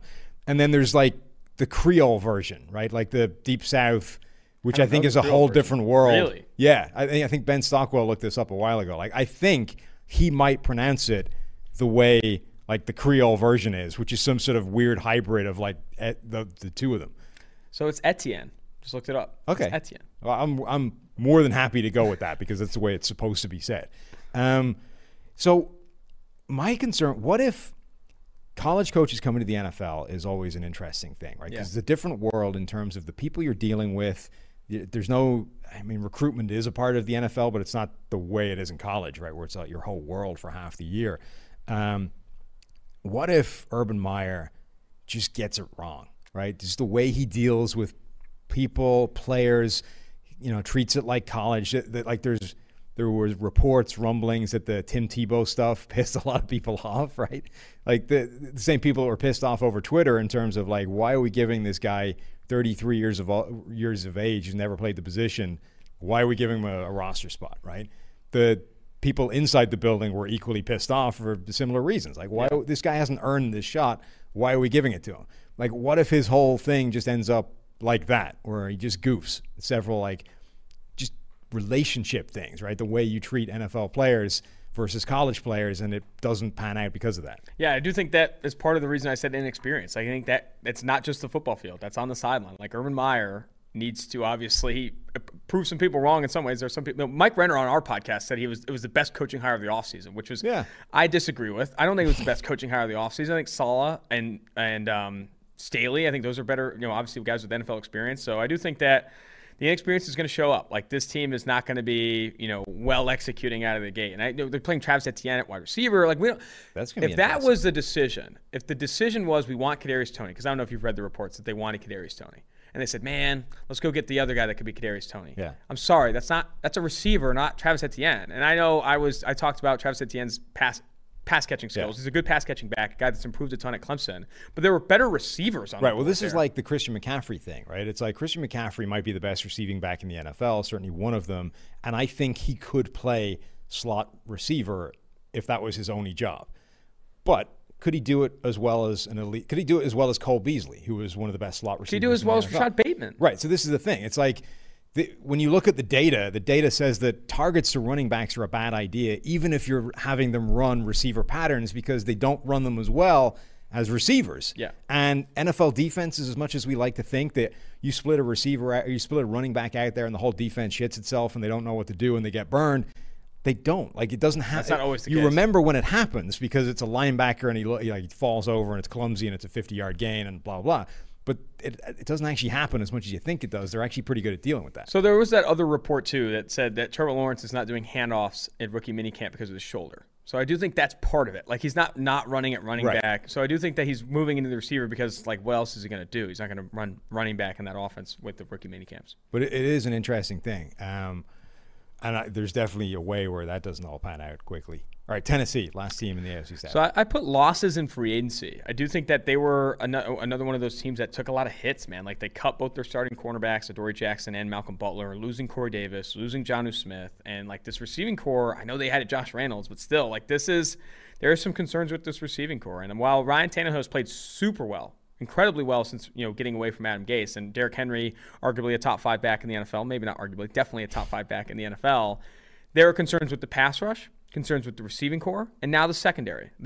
This roster, which was, I think, maybe 2 years ago or even last year, one of the better rosters, is significantly worse than it was the year prior. You're banking on Tannehill, Derrick Henry being your guys. Like these are the guys. Yeah, you're banking on them being the guys in Tennessee that lead them into a deep postseason run. And I just think they're running out of help there. Yeah. Even adding Caleb Farley, which we loved, Elijah Molden out of Washington, one of the best slot cornerbacks in this class. I still think that those are rookies.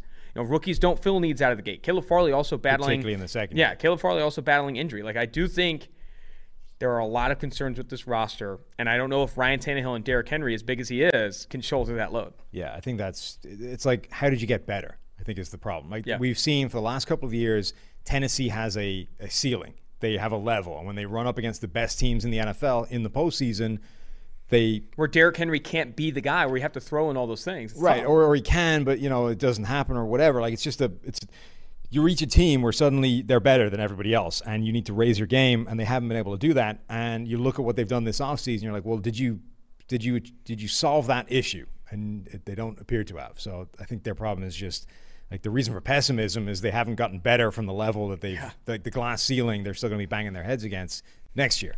AFC West, Denver.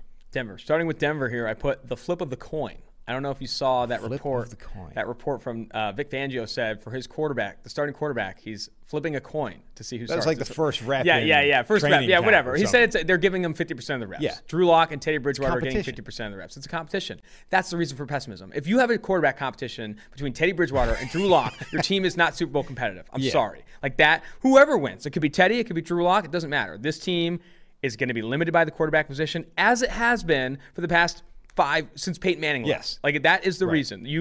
I brought this up a handful of times on the 2-for-1 Draft podcast.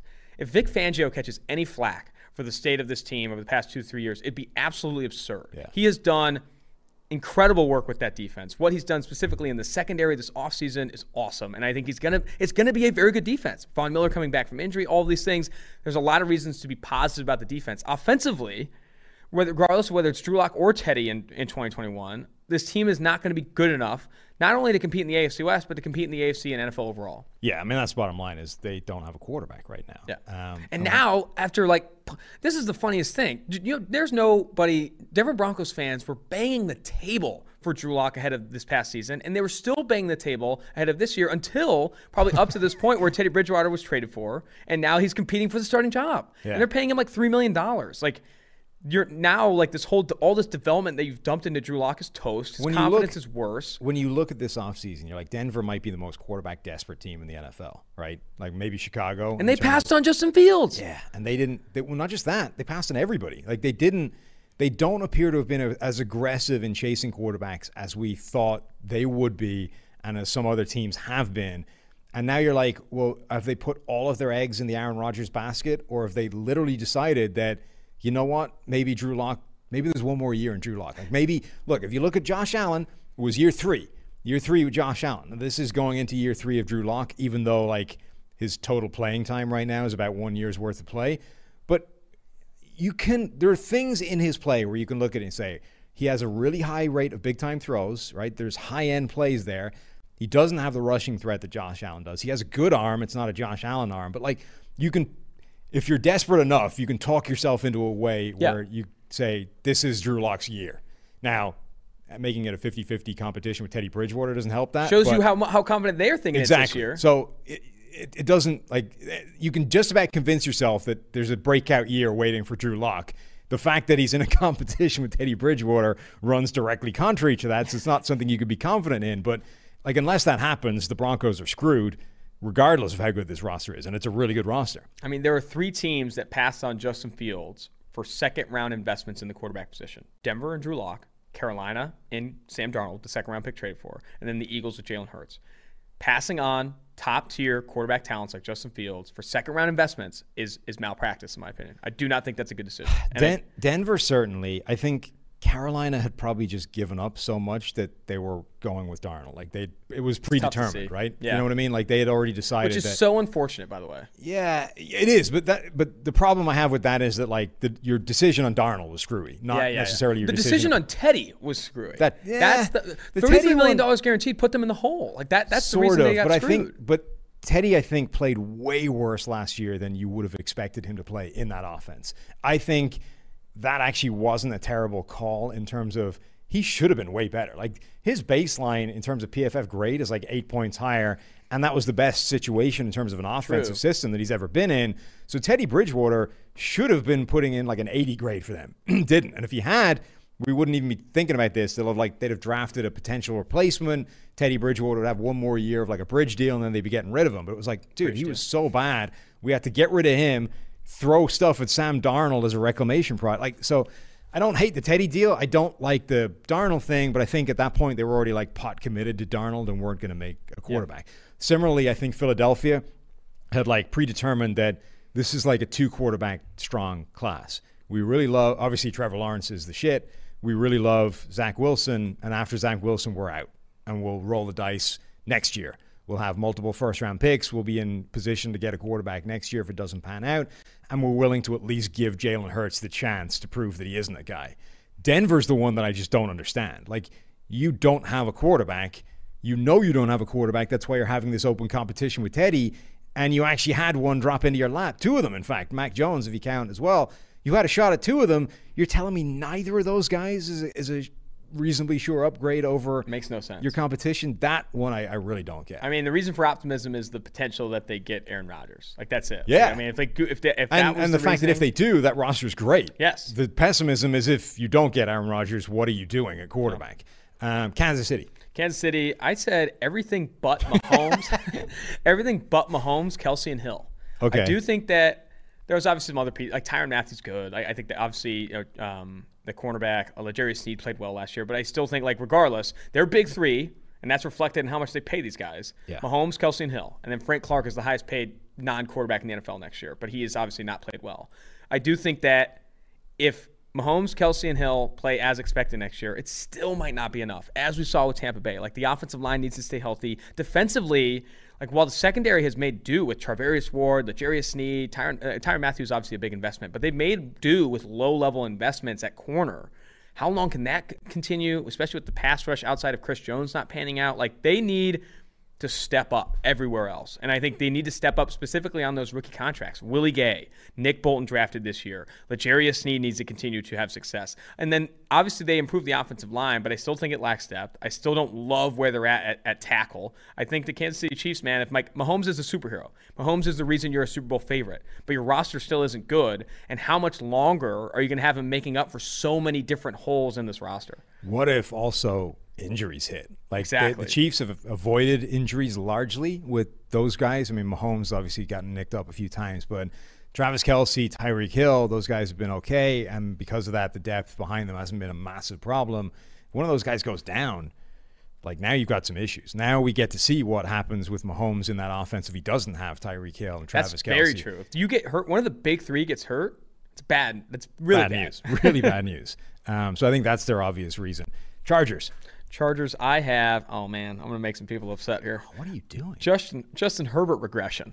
So I do think Justin Herbert, here's what I'll say. I think I tweeted this out like a couple months ago, whatever. Justin Herbert played really well in a lot of unstable, volatile areas of play. Yes. Third downs, red zone, under pressure. That is bound for regression, mathematically. But he's also due for some positive regression from a clean pocket and these things. He's going to get better. Like, he was one of the lowest graded passers from a clean pocket last year. No one brings that up, and the main account doesn't tweet that out because it'd be absurd. Because it's just I mean, you don't want to do any Justin Herbert slander publicly right now. Justin Herbert last year was a bottom 5 passer in terms of clean pocket passing grade last year. That needs to get better.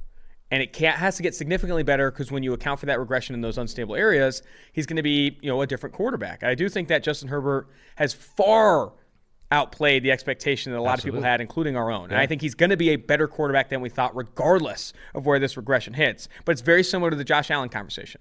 How much of a regression do we see? Does Justin Herbert fall back a lot and this offense takes massive steps backward, that would be not great? Or is it slight and he does improve in those more stable areas and you see a still very good offense and still a very good Justin Herbert? I think how Justin Herbert enters year 2 and how he plays is going to be super important because the expectations are sky high. They added along the offensive line. The receiving core is still really good.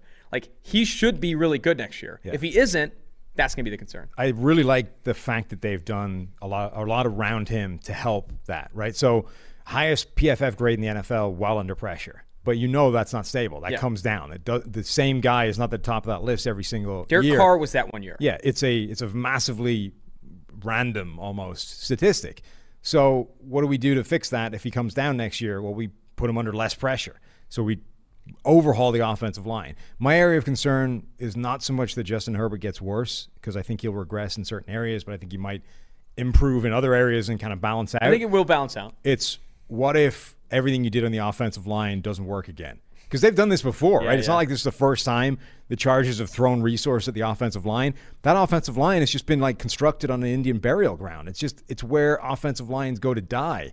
What if everything they did doesn't work again? And suddenly you didn't fix anything, and Justin Herbert's still under the same amount of pressure and gets worse doing it. There's no reason to think it should happen. I love everything they did. I think Slater, Corey Linsley, Matt Filer, Brian Bulaga gets back healthy. Like, I really like the potential, but I've said that before, and it could easily go south again. It could. I mean, remember when they drafted Forrest Lamp and Dan Feeney? Yeah, and we're like, oh man, they're retooling this interior. It's going to be great. And then those guys never panned out. Neither of them. Rashawn Slater, I love what they did with the draft. Their first 2 picks were home runs. Rashawn Slater, obviously at 20, the first round pick, and then Asante Samuel Jr., one of the steals of day 2. Like, they've done a lot of the right things. I definitely still think it hinges, though, on the development of Justin Herbert. Like, how much better does it get? And does it get better in the right areas? Like, if he's still this unstable, volatile quarterback, that's still not positive for the future. Like, he needs to be a top 15 graded passer from a clean pocket next year. Needs to take significant strides because he has every reason to. All right, Las Vegas Raiders. I said, similar to Kansas City here, I said everything but Derek Carr and Darren Waller. This roster is bad. The offensive line somehow got worse this past year, obviously moving on from Gabe Jackson and Rodney Hudson. Like, this team lost pieces along the offensive line. And I think Derek Carr and Darren Waller are the 2 best players on this team. And that's a problem. Like, that's the problem. The defense is a no-name defense that will be learning a new scheme this year. And offensively, you need significant development from the receiving core. You lost your best receiver last year in Nelson Aguilar. I think Derek Carr and Darren Waller can only take this team so far. Derek Carr and Darren Waller can bring this team to 7 wins next year, 6-7 wins next year.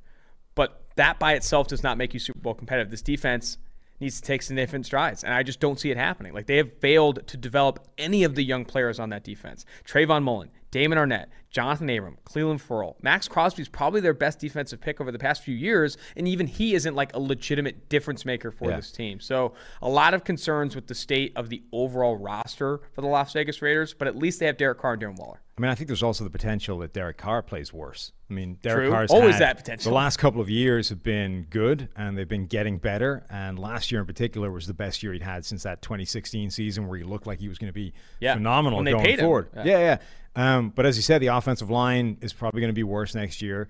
There's just no guarantee that Derek Carr is going to be as good next year. And if he isn't, everything looks a lot worse. So that would be rough. That would be a rough draw of the cards. If the Raiders, with how good they were last year, which wasn't even good, but with how good they were last year, if Derek Carr doesn't even play to the level he was last year, man, that again, they need to blow it up. But they've needed to blow it up since John Gruden got there. And they've done a lot of rebuilding everywhere but the quarterback position. And that makes things difficult. When you have all that money tied to the quarterback position, it's hard to actually rebuild because so much of your salary cap is given to Derek Carr. Well, also when you keep massively overdrafting players and swinging and missing with your their draft strategy also hasn't been good. Little break to tell you about our DraftKings deal here. DraftKings Sportsbook is giving you a chance to lower the over-under on a featured playoff game. All players who place a bet on the featured basketball game will have a hand in lowering the over-under on the game. That's right. For every 1,500 players who bet the over on a selected game, the over-under will drop by 1 point. DraftKings is a safe, secure, and reliable betting platform. You can deposit and withdraw your funds at your convenience. Download the top-rated DraftKings Sportsbook app now and use promo code PFF when you sign up to hammer the over.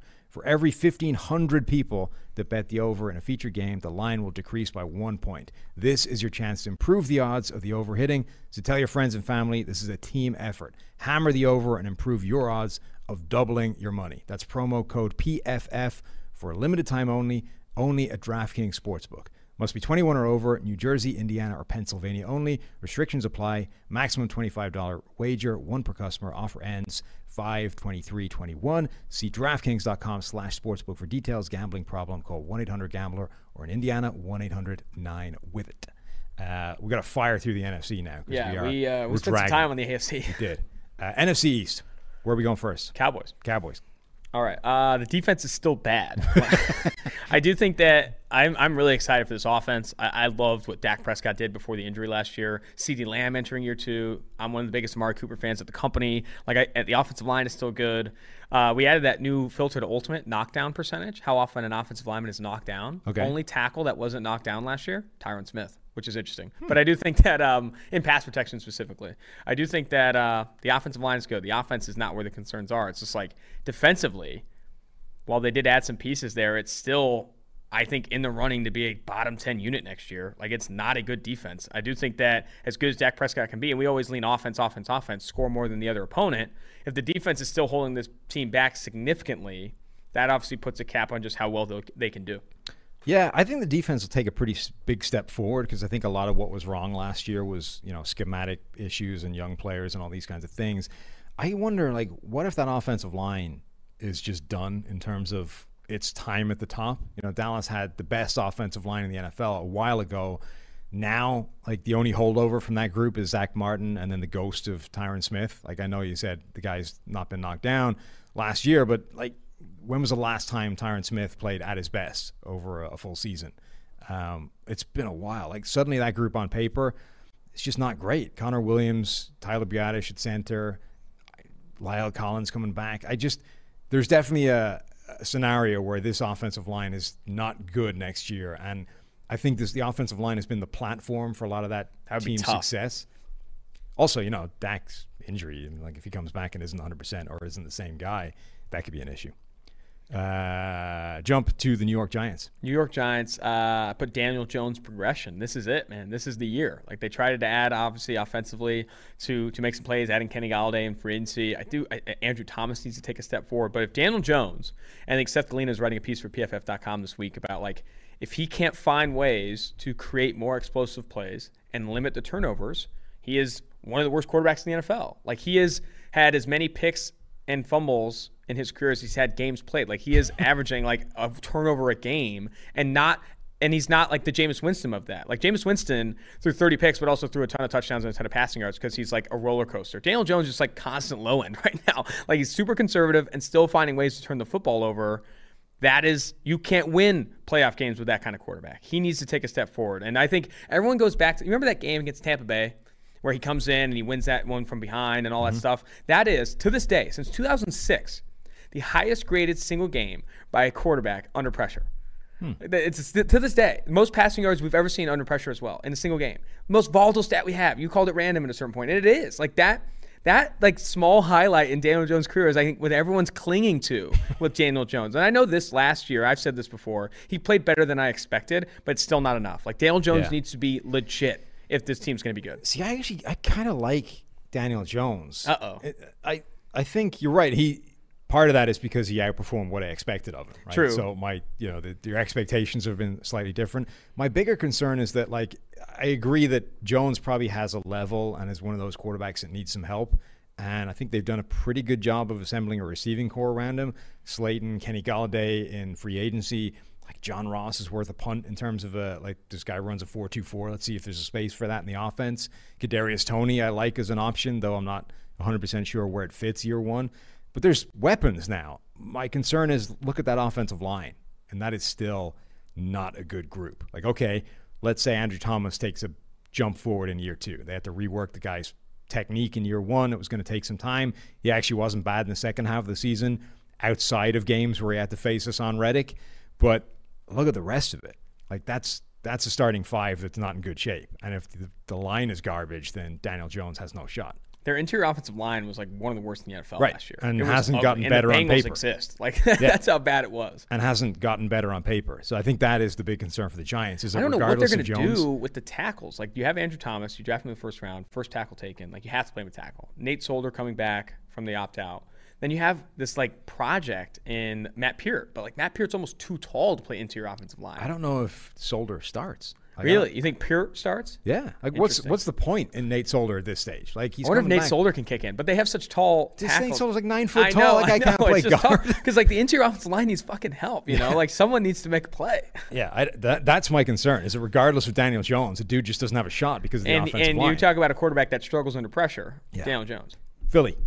Jalen Hurts progression. So I do think that this team is in a very good place to be drafting top 3 next year. I think the Texans and Lions are going to be in a really good place to be going 1-2. But the Eagles, man, defensively, not a good team. Offensively, not a good team. Like this team needs a lot of help. And Devontae Smith, the addition, great, love that. I don't know if I necessarily love the trade up for it, but whatever.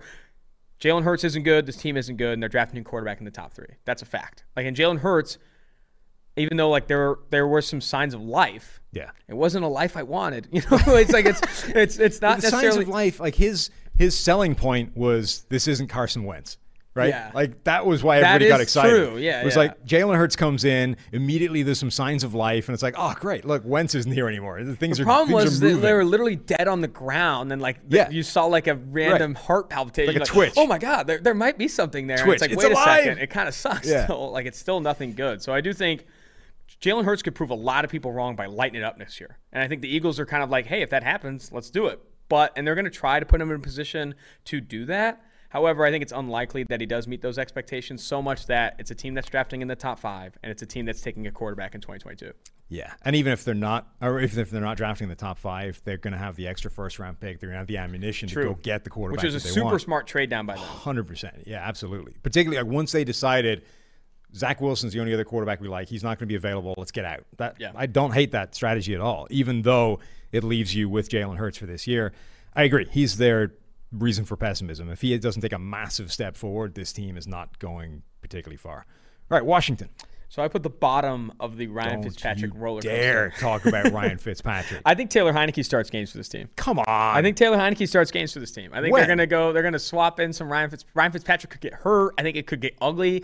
Ryan Fitzpatrick, of all the quarterbacks, how many bad games do they give him? So let's say random Ryan Fitzpatrick roller coaster, weeks 2-3, he plays like crap. I think it could be as low as 1 game if he throws like 4 picks in a game. You could see it. You could see Ryan Fitzpatrick throwing like 4 picks in a game. You think they'll bench him in that game or the next game? Like they'll just say, okay, you're not going back in next week. It's hard to say. I think it could happen in that game. 4 picks in like 3 quarters, and that defense is playing well. I think they could bench him. And Heineke was like a fan favorite last year. I mean, obviously, that guy had the highest grade of the playoffs. I mean, he was awesome. So I do think that this team. I'm so surprised that they did not make a similar move as Chicago to go up and get a QB because like I think for a start, I didn't think when they started making their moves, I don't think they expected the quarterbacks to fall as far as they did. Remember at that time. Same with Carolina. I don't think Carolina thought that. Yeah, but the difference is like what they did with Carolina did it, and we're like, all right, so we got to go get Darnold. The Washington did it, and we're like, oh, let's give Fitzpatrick a call. He's actually a pretty good player. I like that. Mm-hmm. Remember at the time, like Adam Schefter's like these quarterbacks are going in the top 6, like 5 in the top 6. Yeah. So I don't hate them thinking we just didn't have a shot at this, and then at the point where they did have a shot at it, they already made all their moves and committed, and I don't hate that. I think what they did is smart. Like if you don't have a shot at a good quarterback, Ryan Fitzpatrick's the guy you call. Yeah. Ryan Fitzpatrick over the last 3 years has a top half PFF grade. Now it's 15, so it's just top half. I love the top half. But it's top half, right? And he's like you're surrounding him with the best position he's been in. You've got a pretty good offensive line. You just added receiving weapons. You got the best defense. Love the addition of Charles Leno. Yeah, you just added the best defense he's ever had. So this is like as good as Ryan Fitzpatrick can be expected to play. If he goes in the tank this year, I'm going to be so sad. I don't think he goes in the tank ultimately, but I think that again, this podcast is the fatal flaw, the reason for pessimism. Like this roster is good. Like defensively, it's really good. It's awesome. I think offensively, adding Curtis Samuel, you have Terry McLaurin, who's been one of my favorite receivers since he was drafted. Like you said, offensive line is good. It's just like Ryan Fitzpatrick has to be good. Yeah, like the Achilles heel is there is the potential for bad Fitzpatrick. Yes. And if that guy shows up, the whole thing There's been the toast. potential for bad Fitzpatrick since he was drafted. Always. You're only ever like 2 games away from bad Fitzpatrick. That is the problem with, that's why he isn't, an elite starting quarterback. So, yeah, if Fitzpatrick doesn't play well, then everything they've done is for nothing, and that's just a sad space to be. Yep. NFC North, Chicago. The reason for pessimism for Chicago is Matt Nagy's latest quote saying Andy Dalton is our starter. that is why. Like I put it another way of phrasing it is, Justin Fields' ability to see the field. Like if Andy Dalton is starting, this team isn't going to be good. Like that's a fact. There's a reason they trade up for Justin Fields. Like this team's not going to be good enough to go the distance. If Justin Fields starts to see the field, I don't know why I keep saying field and field, but I do think that is what matters, man. And I do think Mike has this kind of harebrained tinfoil hat theory that Nagy and Pace might sit Fields all of year one to bank on this optimism of 2022 to buy them an extra year to keep their jobs. It's not crazy. It's not crazy. Like they go the Mahomes route where Mahomes only played 1 game as a rookie. You can't fire us this year. The rookie hasn't played yet. Have you seen Justin Fields in practice? Yeah. We should send you some of these videos. We don't want to play him yet, but wait till year 2. And honestly, I could see it. Obviously, you'd like to see Justin Fields play in year 1 and see what you have in Fields. But if they do go that route, one, the team's not going to be that good. Defensively, obviously, there's some pieces there. There's a reason they were drafting in the 20s. But I don't think they're going to be that good with Andy Dalton. And I think he has a ceiling that is so obvious. We know what Andy Dalton is. Like, there is no Ryan Fitzpatrick to his game. Like, we know exactly what Andy Dalton is, and it's just not good enough. Yeah, and particularly, like, this again, the situation around him isn't good enough for, like we were saying last year, hey, Andy Dalton might not be bad because look at the receivers he's got to throw to in Dallas, and but the offensive line fell apart, and then Dalton fell apart. The Chicago Bears, you look at that offense, okay, they've got Allen Robinson, and Darnell Mooney was a nice piece, but isn't no one can hit him, right? And isn't necessarily like an elite number 2 that's going to elevate everybody. The quarterback. He's a slot vertical threat. Yeah, so the receiving group is limited. The offensive line is not great on paper. Like I like getting Tevin Jenkins. I think that was a really important move. I don't quite understand why you then go and release Charles Leno. No, I don't get that either. He's good. Yeah, or very minimum, he's like a player you don't need to worry about. Mm-hmm. Charles Leno always starts bulletproof, and he's pretty good. Tevin Jenkins can play right tackle. Now you've got 2 good spots. Instead, now you're going to have to move Jenkins to the left. Instead, you got to move him to the left. Your right tackle is a question mark. Like the whole thing is just there's the potential for that offensive line to fall apart pretty quickly. And I also think as much as we love Justin Fields, and he was a high-end prospect, and I think the flaw that teams are scared of Fields is real and has the potential to be a bigger problem in the NFL than it was in college. This idea of he holds onto the ball too long, and I've been trying to articulate what the thing is that there are players, I saw it referred to in soccer recently as press resistant, right? So in soccer, one of the tactics a team that doesn't have the ball will do is you press the opposition, right?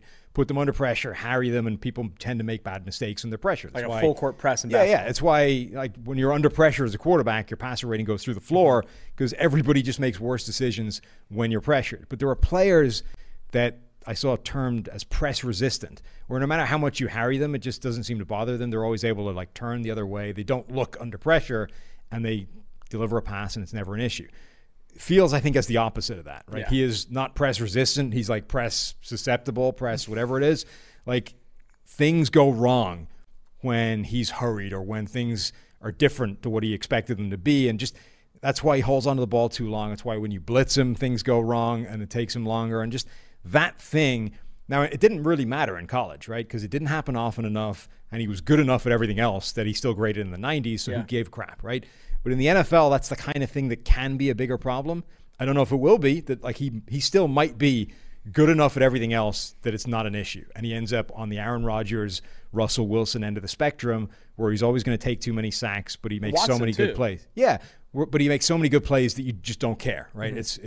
It's a flaw that you're happy to live with. I think the on-the-field comp to Watson's good. Yeah, or it could drag him down, and he ends up more on the Jacoby Brissett, Tyrod Taylor end of the spectrum, where it's the thing that you're bad at is too big a problem now. And even though every now and again you make some good plays and you're efficient, it's not enough. So there's definitely a place where the thing that caused him to slide is actually a real problem. I'm going to put the tinfoil hat back on. Yes. You lose Charles Leno, you're like, oh, you're telling ownership, hey, we're starting a rookie at left tackle. He hasn't even played left tackle. You want us to play Justin Fields this year? No way. Yeah. We're not playing Justin Fields. We're going to play Andy Dalton and let us see 2022. Let us see 2022 and see what we can do with him. All right, Detroit. So I took a different approach here. Okay. It could have been easy to say that this roster sucks and like everything's bad about it. I said biggest reason for pessimism is Jared Goff because he's not that bad and he could put them in a position well where, enough. Yeah, he could play well enough to where they're not like in drafting inside the top 3 or the top 5. Like it's gotten to the point where Jared Goff is underrated. Yeah, I definitely think that's true. Like Jared Goff, I still think is a top 25 passer in the NFL. Yeah, call me crazy. And like, people are treating him like he's garbage. Like this team, it has gone too far. It's gone way too far. Like Jared Goff is not that bad. The receiving core is. We're also, I think, blaming Goff for all of the problems with the Rams, and like not blaming Sean McVay, whose system like hasn't kicked on the way Kyle Shanahan's has. Right? It's stalled again. Teams started to figure it out. I think he did evolve it, but it hasn't continued that evolution. And Jared Goff is the guy getting all the blame for it. I might say something crazy here. I think the Lions might surprise some people. not surprise some people in that they go to the playoffs or anything, but they might not be drafting inside the top 3. I mean, Jared Goff, I think the offensive line is good. Like Taylor Decker, Penei Sewell. We love Jonah Jackson coming out. They still have Frank Ragnow, who's now the highest paid center in the NFL. Yeah. Logan Stenberg, a.k.a. Mr. Nasty, coming out of Kentucky, entering year 2. This offensive line is good. The receiving core is a disaster, but let's not get into that. Jared Goff is not as bad as everyone thinks he is. Yeah. Dare I say they win 5 games? 6 games? Like they could. A 17-game season? That's true. My biggest area and that concern, would suck for Detroit because they want Spencer Rattler. Right. Like they want a new quarterback. Obviously, like that Jared Goff's not the long-term solution, but there is a chance that he wins enough games to where they're in a similar situation as Carolina and Denver where they don't really know what to do. Yeah. What if Dan Campbell is just too much of a cliche to be successful? Right? Did you see he was on the PMT? Yeah. And I think he was playing up to it, right? Because that was kind of their shtick. Had to. You know, football guy. Like, would you lose an arm for Super Bowl? That kind of thing. Yeah. But like, if everything he's done so far could easily be read into this idea of like comedy cliche, kneecap biting, trenches, old school, archaic, dinosaur football, right? And if that's actually who he is, you're pretty. The team's not going that far. You know what I mean? True. There's only you're going to get better because you added a bunch of good players in the trenches. But if that's all you care about, toughness and kneecap biting, like you're not winning anything anytime soon. I also came away actually really liking their draft. Like Penei Sewell, I love that pick. I love Lee McNeil, Levi Muzurike, where they got him, I thought was good value. Fatu Melifonwu in the 3rd was good value. They've done some good things here. Agreed. The receiving core is the scariest thing. Well, that's like next year's problem. That's the thing. They were like Houston, right? Too much to do in one off season. We're going to have to pick our battles. And they did. They went trenches. Next year, we'll deal with the receiving core. And we'll probably be dealing with quarterback as well because Jared Goff is unlikely to be the answer. So I don't hate that. You're right. That's like a big weakness. But I think one that they just accepted was going to be the case. Yeah. All right, Green Bay. Aaron Rodgers' plans, right? I mean, this is like if Aaron Rodgers does not play in Green Bay next year, they're screwed. Yes. Like that's the fact of the like if the ball's in his court in a lot of ways too. Like I do think that if Aaron Rodgers decides to retire, and the thing is, I don't see a way they piece it back together. Same. Like he's already telling players that he's leaving. Like it's bad. And the thing is, it's kind of your fault. Right? Like you burned the bridge. You caused it. Now I've seen people saying like, do you really think it would have made a difference if they'd like given him a heads up that they were going to draft his replacement? Yes, because Aaron Rodgers is exactly the kind of person that would get all bent out of shape over being surprised by that, right? He doesn't talk to his family. This is what I'm saying. This is a man that holds a grudge over really insignificant things, and you're telling me there's no possibility that you being courteous and like giving him a heads up that, hey, I know you want a wide receiver in the 1st round, but we're actually thinking of your replacement, wouldn't have changed things. And B, like just the fact that you did that, right? I get why you did it. The guy had been declining, was still good, but had not been the player he was, and you thought, maybe we've reached the beginning of the end. And this is what you do. You start drafting for the future. He can play this year, and then next year we turn to Jordan Love and everything's good. Yeah. But doing that, because it's Aaron Rodgers, essentially burned that bridge to the ground. Like, you're not coming back from that. And while Rodgers plays an MVP, you're like, oh, great. Now we're in a great situation. We've got Jordan Love still there, and we extend Rodgers a little bit, and we have a couple more years of amazing player. He's like, no. Yeah. Like, we're done with this. You cut this cord. I'm out of here. I also hated the decision to do that, regardless of how Aaron Rodgers is playing, with the state of his contract. Because, like, Jordan Love couldn't. Right. Like, he couldn't come in the 2 or 3 years' time. Like, Aaron Rodgers is still untradeable by his current contract settings. Like, that doesn't make any sense. But, like, the way it's currently structured, they can't get rid of him. Yeah. Like, that is tough, man. Like, I don't understand. I understand planning for the future. But planning too in advance. You were like a year too soon. Yeah, you're way too early. Like, you should have drafted a first-round receiver or some help along the offensive line. The only explanation for that is that they loved Jordan Love, right? And they probably did, which is great. But A, you need to be right. Yeah. And if you're not, everything you did was a mistake. And B, now you really need to be right. You can love a lot of things, but like if you're incapable of like utilizing them or like seeing the field, like it doesn't make sense to do it. Yeah, and it's just, again, it's like all the data says that you're wrong to be that confident. Like people, every team is not capable of that degree of gradation in terms of what separates an amazing quarterback from a really good prospect.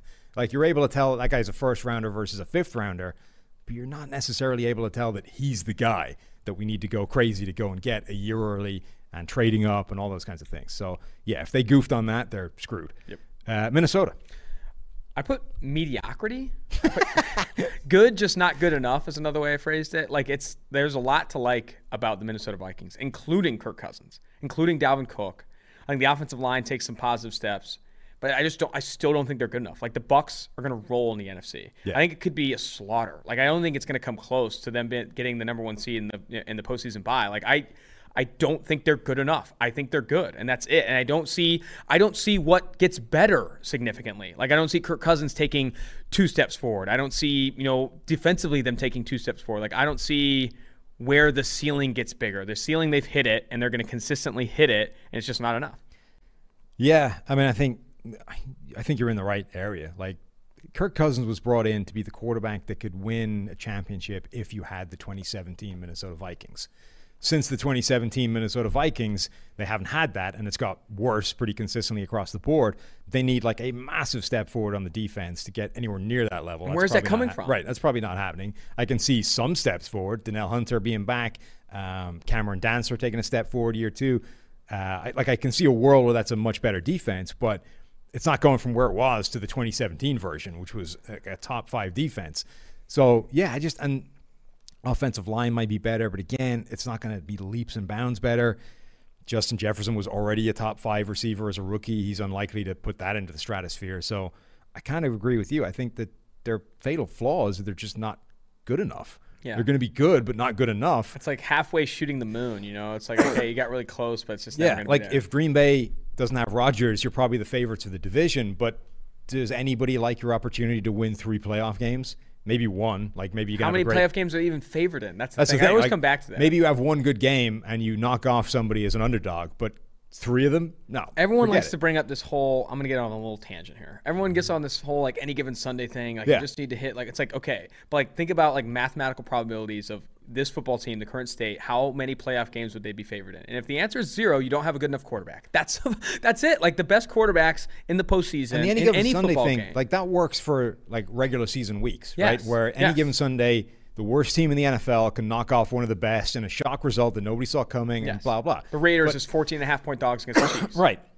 But A, it's a freak occurrence. That's why it's like talked about. B, it tends not to happen in the playoffs. And C, in order to do anything in the playoffs, you need to do that like 3 times in a row, not 3 times in a season. So it's you don't build your team to look like the Eagles with Nick Foles. Okay, you build your team to look like the Chiefs and the Bucs because they're going to be consistently competing for Super Bowls. Yeah. So I think the Vikings' biggest reason for depression or optimism is just that they're not going to go anywhere. Biggest reason for depression. Like they are what they are, which is a pretty good team that's got a very defined ceiling and isn't heading in the right direction necessarily. All right, PFF has partnered with Symbol. That's SIMBULL, the stock market for sports that allows you to trade sports teams like stocks and earn cash payouts when your teams win. Symbol has blended sports and the stock market to offer you a new way to invest in and profit off your favorite teams. The MLB is in full swing for the rest of the summer, allowing you to earn daily cash payouts, and NFL free agency is still going. So whoever lands atop of the market player will be sure to see their team's stock rise. Use promo code PFF and deposit $10 at symbol.app/PFF to earn a free PFF annual subscription. That's promo code PFF with a $10 deposit at the symbol.app/PFF betway.app/PFF to earn a free annual subscription. All right, what division are we in now? The NFC South, Atlanta. Atlanta, I put defense. I still think this defense isn't good. I think Atlanta's going to bounce back a ton. Like, of any team drafting in the top 5, I really like their prospects. They're in a bad division. I mean, they're in a good division, and therefore they're in a bad spot. I think the Bucs, like I said, roll in the NFC, including the NFC South. But I think defensively, it's still not a very good roster. Like, offensively, there's every reason for optimism. Matt Ryan is still good. Yeah. Matt Ryan is still a top 10 quarterback in the NFL, period. Offensively, they add Kyle Pitts. If Calvin Ridley and Julio Jones can find ways to stay healthy, they should be putting up 30-plus points a game. Like, that's how good this offense can be. And I love the changes they've made on the sideline. I think Arthur Smith is going to do a lot of positive things for this team. But, like, defensively, A.J. Terrell needs to take a step forward. I don't like their safeties with Jalen Hawkins and Eric Harris. Like, their pass rush isn't good. Like, there's a lot of reasons for them to be giving up 30, 40 points a game as well. So I think it's going to ultimately be one of these teams that is in a shootout every single week if, and that's if, injuries don't hit him on the offensive side of the ball, as we've seen with Julio Jones and Calvin Ridley of late. Yeah, defense is not good. I think that's their biggest weakness. My biggest concern is, what if they're just not able to utilize Kyle Pitts? Oh, don't say that. Look, I love Kyle Pitts. I think that guy is a freaking unicorn. I think he was the best player in the draft in terms of how high his ceiling is. He was a genuine tweener in terms of that guy could play an number 1 wide receiver role if that's all he did. He could also play just a tight end inline role if that's all he did. And he can do everything in between. The problem with that is nobody knows how to use that. Nobody's ever had one of those before. There's no player that's like that has been in the NFL before. So nobody has any freaking idea how you utilize that to the maximum effectiveness. What if they just use him as like number 2 tight end? Like, his ceiling becomes Darren Waller, which is great, but it's not what he could be. I don't know if I like it. I don't know like where he head's at, man. I think he bum me out. Have you seen him so he's wearing the number 8 jersey. Yeah. Rookie minicamp, man. He makes cuts like receiver. I don't know, man. He's a legit receiver. I think if they play him in the slot to the same rate, or play him in the slot or out wide to the same rate that Kelsey gets utilized. Yeah. Like, Kelsey ran, I think, over 220 routes from the slot last year. Played some outside as well. Like, why can't he be better than Darren Waller? Why can't he be better than Travis Kelce? He can. I think even that is like leaving meat on the bone. I'm excited, man. I'm excited. I think Kyle Pitts plays to the level of those two guys sooner rather than later. Yeah, I agree. Defensively, though, it's a disaster. Yes. The defense is their biggest concern area. It's Grady Jarrett, it's Deion Jones, and then nothing. Yeah. That's a problem. Carolina. So I've said this a lot. It's the quarterback stuff. It's like the progression of Sam Darnold. Like, if Sam Darnold doesn't flip the switch. If Darnold is still Sam Darnold, it's screwed. Yeah, exactly. So not only are they screwed, but they've passed on an opportunity to grab Justin Fields, and now they're going to be. I don't think they're going to be as bad as Houston or as bad as Detroit next year. Yeah. So now, in this quarterback class, I know it's early. There's a lot that can change. Like, it could be another quarterback class where Malik Willis has a huge year out of Liberty. There might be a Zach Wilson coming down. Yeah. There might be a Zach Wilson coming down the pipe, or the Jaden Daniels kid out of Arizona State. I don't know. We'll see. But I do think. Odds are it's not.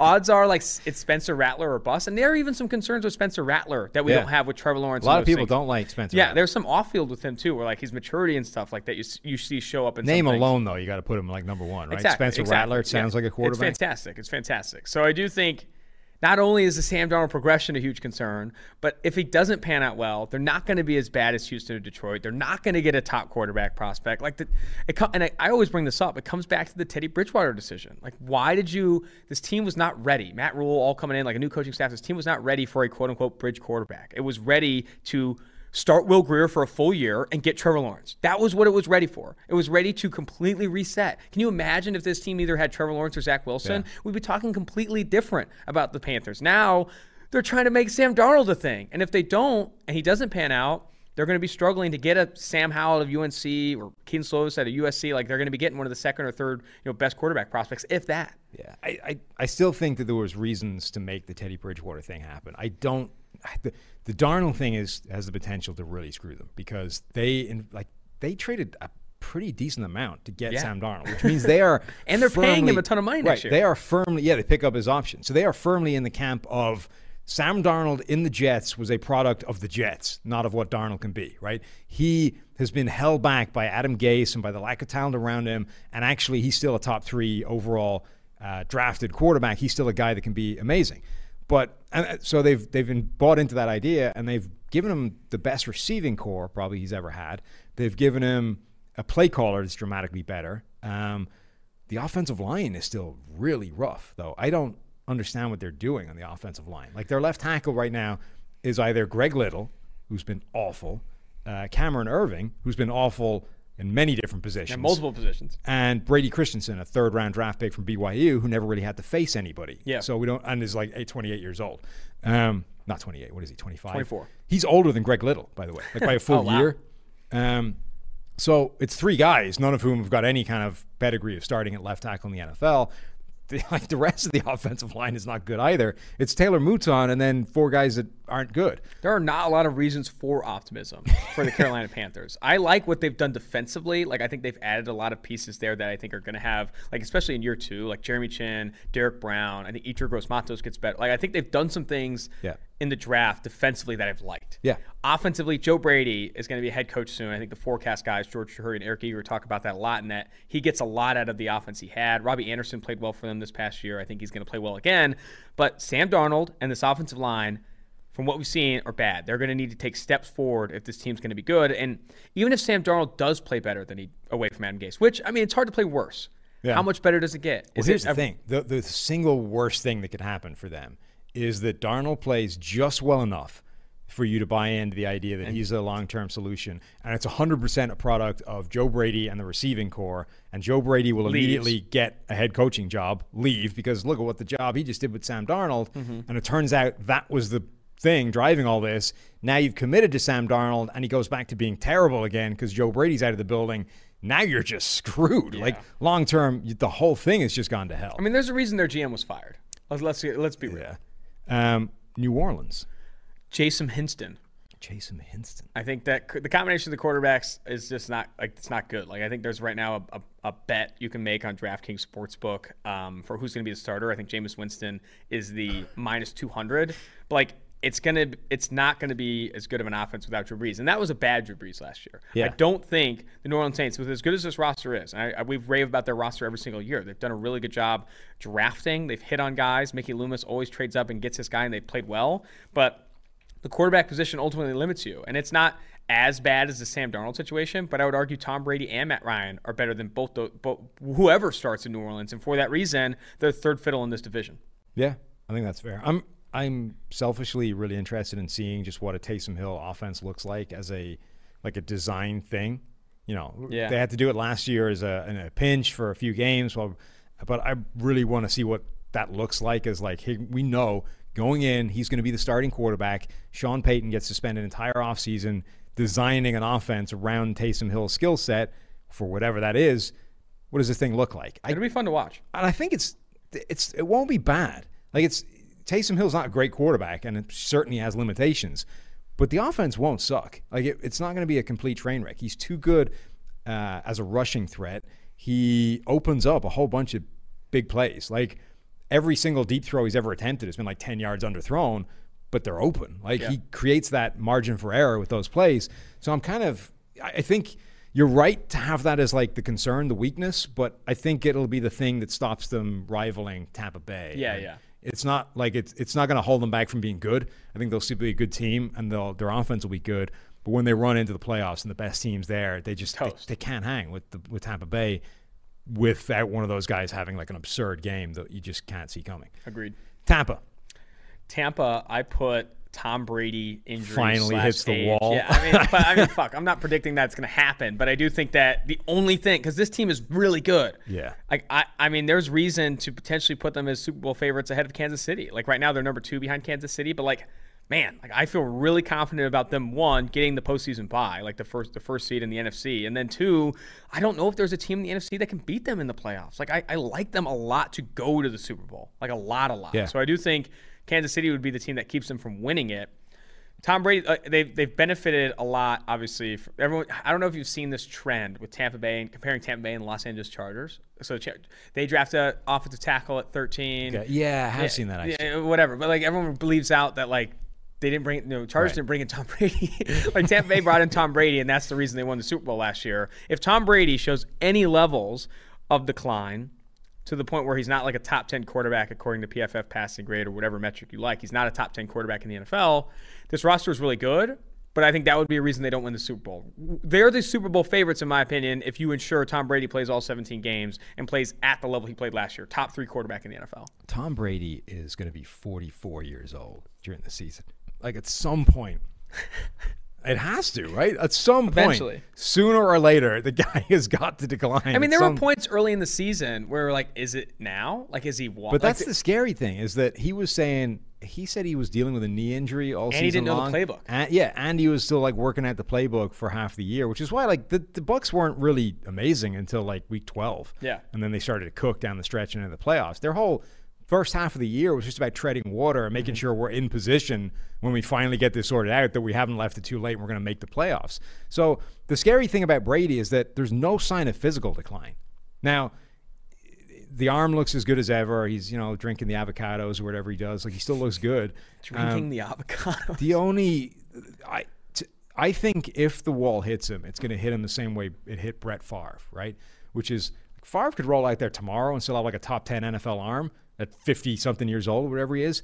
What happened to Favre is that when you get old, you'll discover this now that you start approaching your 30s. Yeah, you reach an age where when you get hurt, it just, you get hurt easier, right? Stuff just starts to snap that didn't, right? You can't wait. Take a random step and suddenly, oh, crap, something just broke in my knee or whatever.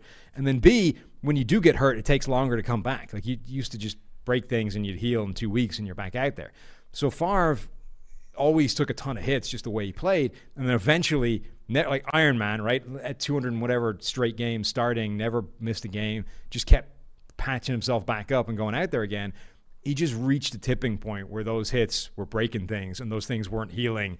By the time the next week rolled around, he was done. Because he was he has that whole record, right? That consecutive starts record. I think it's 290 something, right? It's like he was an Iron Man. It's absurd. Like all copper tone. That to me is honestly like the record in the NFL that's the farthest away from being broken. Like, that start streak, nobody's been within like 100 games of it. Like, it's in something ridiculous like that. So, but Brady, the difference between Brady and Favre is that Brady doesn't take those hits. Never has, right? And that offensive line is good. Yeah. So now it only takes one, right? One hit in the wrong way can be a knee and that's your season done. But Brady is best positioned to avoid the wall hitting him the way it hit Favre, and it's not hitting him in terms of arm strength and the way it hit Manning or whatever. So really what you're relying on, if you think that Brady is going to decline or hit that wall, is one freak injury. Like, it's one freak hit that breaks something that wouldn't have broken like otherwise if he was 25 instead of 44. And that's the thing that just crumbles the entire thing, which is always a possibility, but is like the smallest possible reason in terms of like just getting old, arm declining, like the Drew Brees thing. It's not hitting Brady that way. So you're relying on one hit to just take him down. Which, to confirm, is an awesome scenario for the Bucs. Yes. If your biggest concern is that one freak injury takes down Brady. You're in a very good position. Absolutely. All right, NFC West, last division, Arizona. Oh, man. Mike knows my concerns I have with Cliff Kingsbury. I do not like what they've done since he's taken over. I mean, I put Kyler Murray or Cliff Kingsbury. Since being drafted, Kyler Murray has been a bottom 5 passer according to PFF clean pocket passing grade, one of the more stable things. Since taking over Cliff Kingsbury, they've been a bottom 10 offense in EPA per play, bottom 10 offense in EPA per pass. This offense, despite all of this, the hype around Cliff Kingsbury, around DeAndre Hopkins, around Kyler Murray, Andy Isabella, Christian Kirk, it's not been good. The offense is good. I don't care about the defense. Defense could be bottom 10 next year. If the offense isn't good next year, I mean, it's time to start considering some things. I mean, like, whether you're considering Cliff Kingsbury on his way out or moving on from Kyler Murray, like, it just has not been good enough. And I think a lot of it last year, specifically for Murray, was injuries. There are reasons with Murray to have, like, some excuses baked in. For Cliff, I don't think there are. Like, the offensive line isn't bad. They had DeAndre Hopkins last year and exclusively played him at left receiver, one of the worst usage of a top receiver we've ever seen. Like, Michael Thomas plays almost 40% of his reps in the slot as one of the best receivers in the NFL, as does Keenan Allen, as does Stephon. Like, these guys get versatile usage because you're trying to find mismatches. Cliff, consistently not doing that. They run more wide receiver screens than any team in the NFL. You know who their leading target was? Larry Fitzgerald. Yeah. If you're running wide receiver screens, high on Rondale. I know, and I'm high on Rondale too. Like, again, he just continues to get these guys that he likes: Andy Isabella, Rondale Moore. let's see it, buddy. Yeah. Like, I want to see it. Like, we have to see him utilize these guys effectively to a point where it's a top 15 offense, a top 10 offense. There has been a total lack of creativity in that passing game. Now, some of that I think is a design thing in that, like, the air raid functions because it's idiot-proof, right? You can plug any old moron in there, a quarterback, and the whole thing is predetermined. You know where everybody's going to be at all times. You know what routes they're running at all times. All you need to do is like identify pre-snap where you're going, and it's free yards. Mm-hmm. I mean, the NFL, that doesn't work as well. Defenses know what they're doing. Not a lot of free yards. Right, perfectly put, right? There just aren't the free plays that there are in college. So when that's your system, like your system is picking up the free plays that the defense is giving you, you're just not going to be good because the NFL defense doesn't give you a lot for free. You have to work harder than you're working to generate yardage. So I think that's what he needs to show is figure out where the meeting point is there, right? I maintain some of your air raid principles because some of them I'm sure are sound, but you need to figure out how to move towards getting more free plays because right now you're just not getting enough. And if they don't take that step forward, the team overall is not good enough for them to be good or even hang with the best teams in that division. And with those wide receiver screens, which are supposed to be like free yardage, where you're getting the ball to a playmaker, they average fewer than 6 yards per attempt. Because you're going to fit. It's terrible. I mean, again, it comes back to like, what are we doing here? But now you're throwing a Rondale. Now you're cooking. Hopefully Rondale, we start cooking. That's why I love that fit because you actually like Rondale needs to be a gimmick, at least right off the bat, while you figure out what he can do. The Cardinals have that role there. Now, okay, they were burning it with Larry Fitzgerald targets, but the role was there within the offense. Now, if you like, nobody can feed Rondale more targets naturally within the flow of the offense than the Cardinals can. So I like that. LA Rams. I put just how good is Matt Stafford because Matt Stafford. I do think I love the defensive roster. I think offensively, I like Robert Woods. I like Cooper Kupp. I think the offensive line isn't great, but it's not as bad as it was a couple years ago. Now it's like, okay, Matt Stafford, let's see it. You know, a guy that a lot of people like and has been good in bits. I remember before the 2020 season, a lot of people were picking the Lions to go to the playoffs. A lot of people were picking dark horse candidate Matt Stafford as MVP. All right, man, like there's not a lot of excuses in LA where they're, I think, one of the favorites to win this division. I think they are tied with the, San Francisco 49ers in total win total in 2020, according to Las Vegas. So I think Matt Stafford's time to live up to the hype. It's time to stay healthy, and it's time to burn it down with easily the best situation he's been in, especially if you include Sean McVay. Yeah, there's always been people saying, you know, Matthew Stafford's never had this offensive-minded head coach, never had a guy, you know, a mastermind to put him in a good position to succeed. Now he has. Like now McVay, boy genius over there with the fancy offense. If Stafford doesn't look any different the way he's looked throughout his career, you know, volatile, capable of amazing games, always shakes out to a grade in the 80s somewhere, not 90s, he just doesn't have it. Like you may have all the talent in the world, but if you can't put it together for a 17-game schedule now, what's the point? Like you're never going to take them to that level unless you work on the Joe Flacco principle, right? Which is if we just get to the playoffs, maybe he can catch fire for 3 or 4 straight games. He's at least capable of doing that 100%. In a way that some other quarterbacks probably aren't. I'm also concerned that this defense takes a major step back. Like if we go from Brandon Staley, best defense in the NFL, best coverage unit in the NFL, basically completely stop teams throwing deep on them at all, cause Russell Wilson all kinds of fits. You lose 40% of that secondary. Troy Hill, John Johnson III gone. You lose the defensive coordinator that orchestrated the whole thing. That could easily take like a big step backwards. And the Rams last year were being propped up by that defense to a huge degree. If that takes a step back and the offense doesn't take a big step forward with Stafford, you didn't go anywhere. Yeah, I also think that while scheme, Mike talks about a little bit on the 2-for-1 Drafts podcast about like they're going to run the same scheme. You know, they've kept some of the guys in house there to run that scheme again, but like you can't understate how much like live play calling matters. Like being able to call the right plays in and the right just the guy whose system it is versus a guy whose system he's like adopting and is kind of on the same page but not 100%. Like it's different. Going from Staley to Raheem Morris is not going to be just a seamless transition. I'd be more confident in this defense regressing than maintaining. Yes, sure. With how much they lost this offseason. 100%. And if that, like again, if you don't offset that by not just a step forward with the offense, which is what you needed to do last year, but now you need a big step because you need to take the step forward on offense and offset whatever you're going to lose on the defensive side. So, yeah, I mean, their big concern is that have they done enough to take a step forward? San Francisco. I put Trey Lance's ability to see the field. I think we know Do you think he's going to start week 1? I don't think so. You don't? I don't think When do you think he's going to start? I think he's going to start probably a few weeks in. I mean, it depends. I think they are more than happy to see if Jimmy Garoppolo pans out of the gate. Like to see if we can win some games out of the gate. I think they're going to start him early. Really? I don't see a reason not to.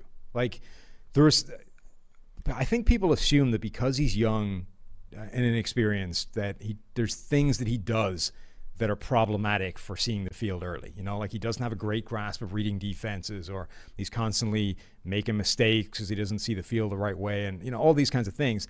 I don't see that in his game. I think his only real weakness right now is inaccuracy, which might just be a simple lack of reps in terms of how often is the dude throwing a ball.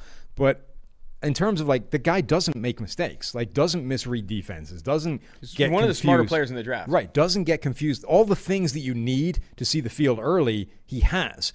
And he has the rushing threat to prop up any deficiencies that he does have. So what are you gaining by sitting him? Not a lot. You've obviously identified to the tune of 3 first-round picks that he's the guy that can lead your team. So if you don't think that he has a critical flaw in terms of we can't play this guy because look what guy can't read cover 2, right? Every time we see cover 2, the dude's throwing it to the Mike linebacker. Can't have that in the NFL. Yeah, got to fix that before we put him on the field. If he doesn't have that, what's the benefit? I think a lot of it's going to be how quickly can he kind of knock the rust off. Because obviously that Central Arkansas game was not good. When he in that showcase game, he did not look great. Such a weird dynamic. It was weird. It was weird. So they have 3 preseason games this year. Yeah. If he shows up and looks competent, I think he starts week 1. He However, if he doesn't, that's fair. I'm well aware that Kyle Shanahan is not going to just throw him to the dogs. Yeah. I think they'd rather have Jimmy Garoppolo start and see, because something that doesn't get brought up enough with San Francisco is they're going to see some positive regression on injuries defensively. There's just no way they get decimated. Yeah. I mean, the receiving court, it was together. Right? There's just no way they get decimated to the same level again. So, if Jimmy Garoppolo can come in and they can stay healthy in more ways than they did last year, it's going to be a more competitive football team. There's a reason, again, that they're tied with the Rams for the most wins in this division. Yeah, nobody was wrecked harder by injuries than they were across the board last year. All right, final team, Seattle Seahawks. This one I think is obvious. I think we're going to have the same one here. I haven't seen yours, but I put cornerbacks. This cornerback depth chart is absolutely horrendous. They obviously lose Shaquille Griffin. He signs with Jacksonville. Their starting cornerbacks are Trey Flowers and Ahkello Witherspoon. And then you have behind them, Trey Brown is a 4th-round rookie out of Oklahoma that I like, but still. Yeah. Then you have Pierre Desir. The starting quality is not there. The depth is not there. I don't think the pass rush is that good. They're starting Darrell Taylor and Kerry Hyder at left and right defensive end. This is a bad defense at the worst spots. They don't have a good pass rush and they don't have good coverage. They're going to be giving up a lot of points. And their offensive line did not significantly improve. There are more reasons to be concerned with Seattle than there are not, and I think some people are still picking Seattle to win this division because maybe you could argue, and I think it's probably right, that they have the best quarterback. Yeah. But I think these flaws are so big, and we rarely see this in the NFL, that these flaws elsewhere are so big that I don't even think Russell Wilson could put on a big enough Superman cape to overcome these things. When you look at what this roster is, it's approaching the Texans last year, right? Yes. Which is, it didn't matter how good Deshaun Watson was. There was a bunch of games last year where Deshaun Watson executed a game-winning drive, right? Scored points, took the lead, but there was too much time on the clock and his defense couldn't stop anybody, and the opposition drove down the field and executed their own game-winning drive, and it didn't matter what Deshaun Watson did. And then there was another one where he executes a game-winning drive, hits his receiver in the hands who fumbles the ball, and they lose because of that. Deshaun Watson put his team in position to win more games than they did last year, but the team around him let him down. Now, I don't think Seattle is quite as bad as Houston was last year, but you're right. I think it's reaching that tipping point where Wilson needs to play so unbelievably out of his mind for this team to be winning all those games. I just don't know that he's capable of doing that, particularly in a division that is going to be tougher. Everybody in that division looks like it should be better than a year ago. The Rams should be better. The 49ers should be a lot better, and Arizona should probably be better. Those 6 games immediately are nightmares for you to deal with. It's going to be tough. The Seattle Seahawks defense was one of the worst in the NFL last year, and I don't see it getting much better. Yeah. It was a bottom 3 defense, I think, in EPA allowed per pass, and the cornerbacks got worse. Losing Shaquille Griffin does not help this team. Their best pass rushers last year were Jamal Adams and Bobby Wagner, safety and a linebacker. Dude, this is going to be tough, man. The Seattle teams, who's the worst team in this division? Still Arizona? Yeah, but if you take the quarterback out, it's easily Seattle. I know, that's tough. And Russell Wilson is not impenetrable. I mean, he could get injured and lose a couple games. But they clearly don't want to just make it all Wilson, right? They want Wilson. Dude, this team's going to hand the ball off to whoever their running backs are. They keep burying Rashad Penny down the depth chart. Who'd they add? I know they added somebody. They bring back Chris Carson. Rashad Penny is literally going to be a backup running back for the entirety of his rookie contract. They don't want to do what at least Houston was prepared to do last year and say, our only hope is Deshaun Watson, so let's let him do it. Yeah. Like, Seattle wants to protect Russell Wilson, and they need Russell Wilson to be the only thing propping this team up. Tough, man. This is a tough situation for Seattle. All right, there we have it. Reasons for pessimism, reasons, fatal flaws for all 32 teams in the NFL. It's been fun, Austin. It's been fantastic. Crapping on everybody. It's just a giggle. Steve is out for another show. I got to figure out what we're doing later in the week. Haven't got that far yet, frankly. I'll figure out what we're doing from then. But Austin Gale, 2-for-1 podcast. You can get him and Mike Renner wherever you get your podcasts. You guys have been cooking recently. Numbers through the roof. Obviously, PFF has a ton of podcasts, so go check them all out. George and Eric on the Forecast, Chris Collinsworth podcast featuring Richard Sherman, Unexpected Points, podcasts all over the place. The Fantasy Podcast with Ian Hartitz. Go grab them all. For myself and Austin, that'll do it. Take it easy.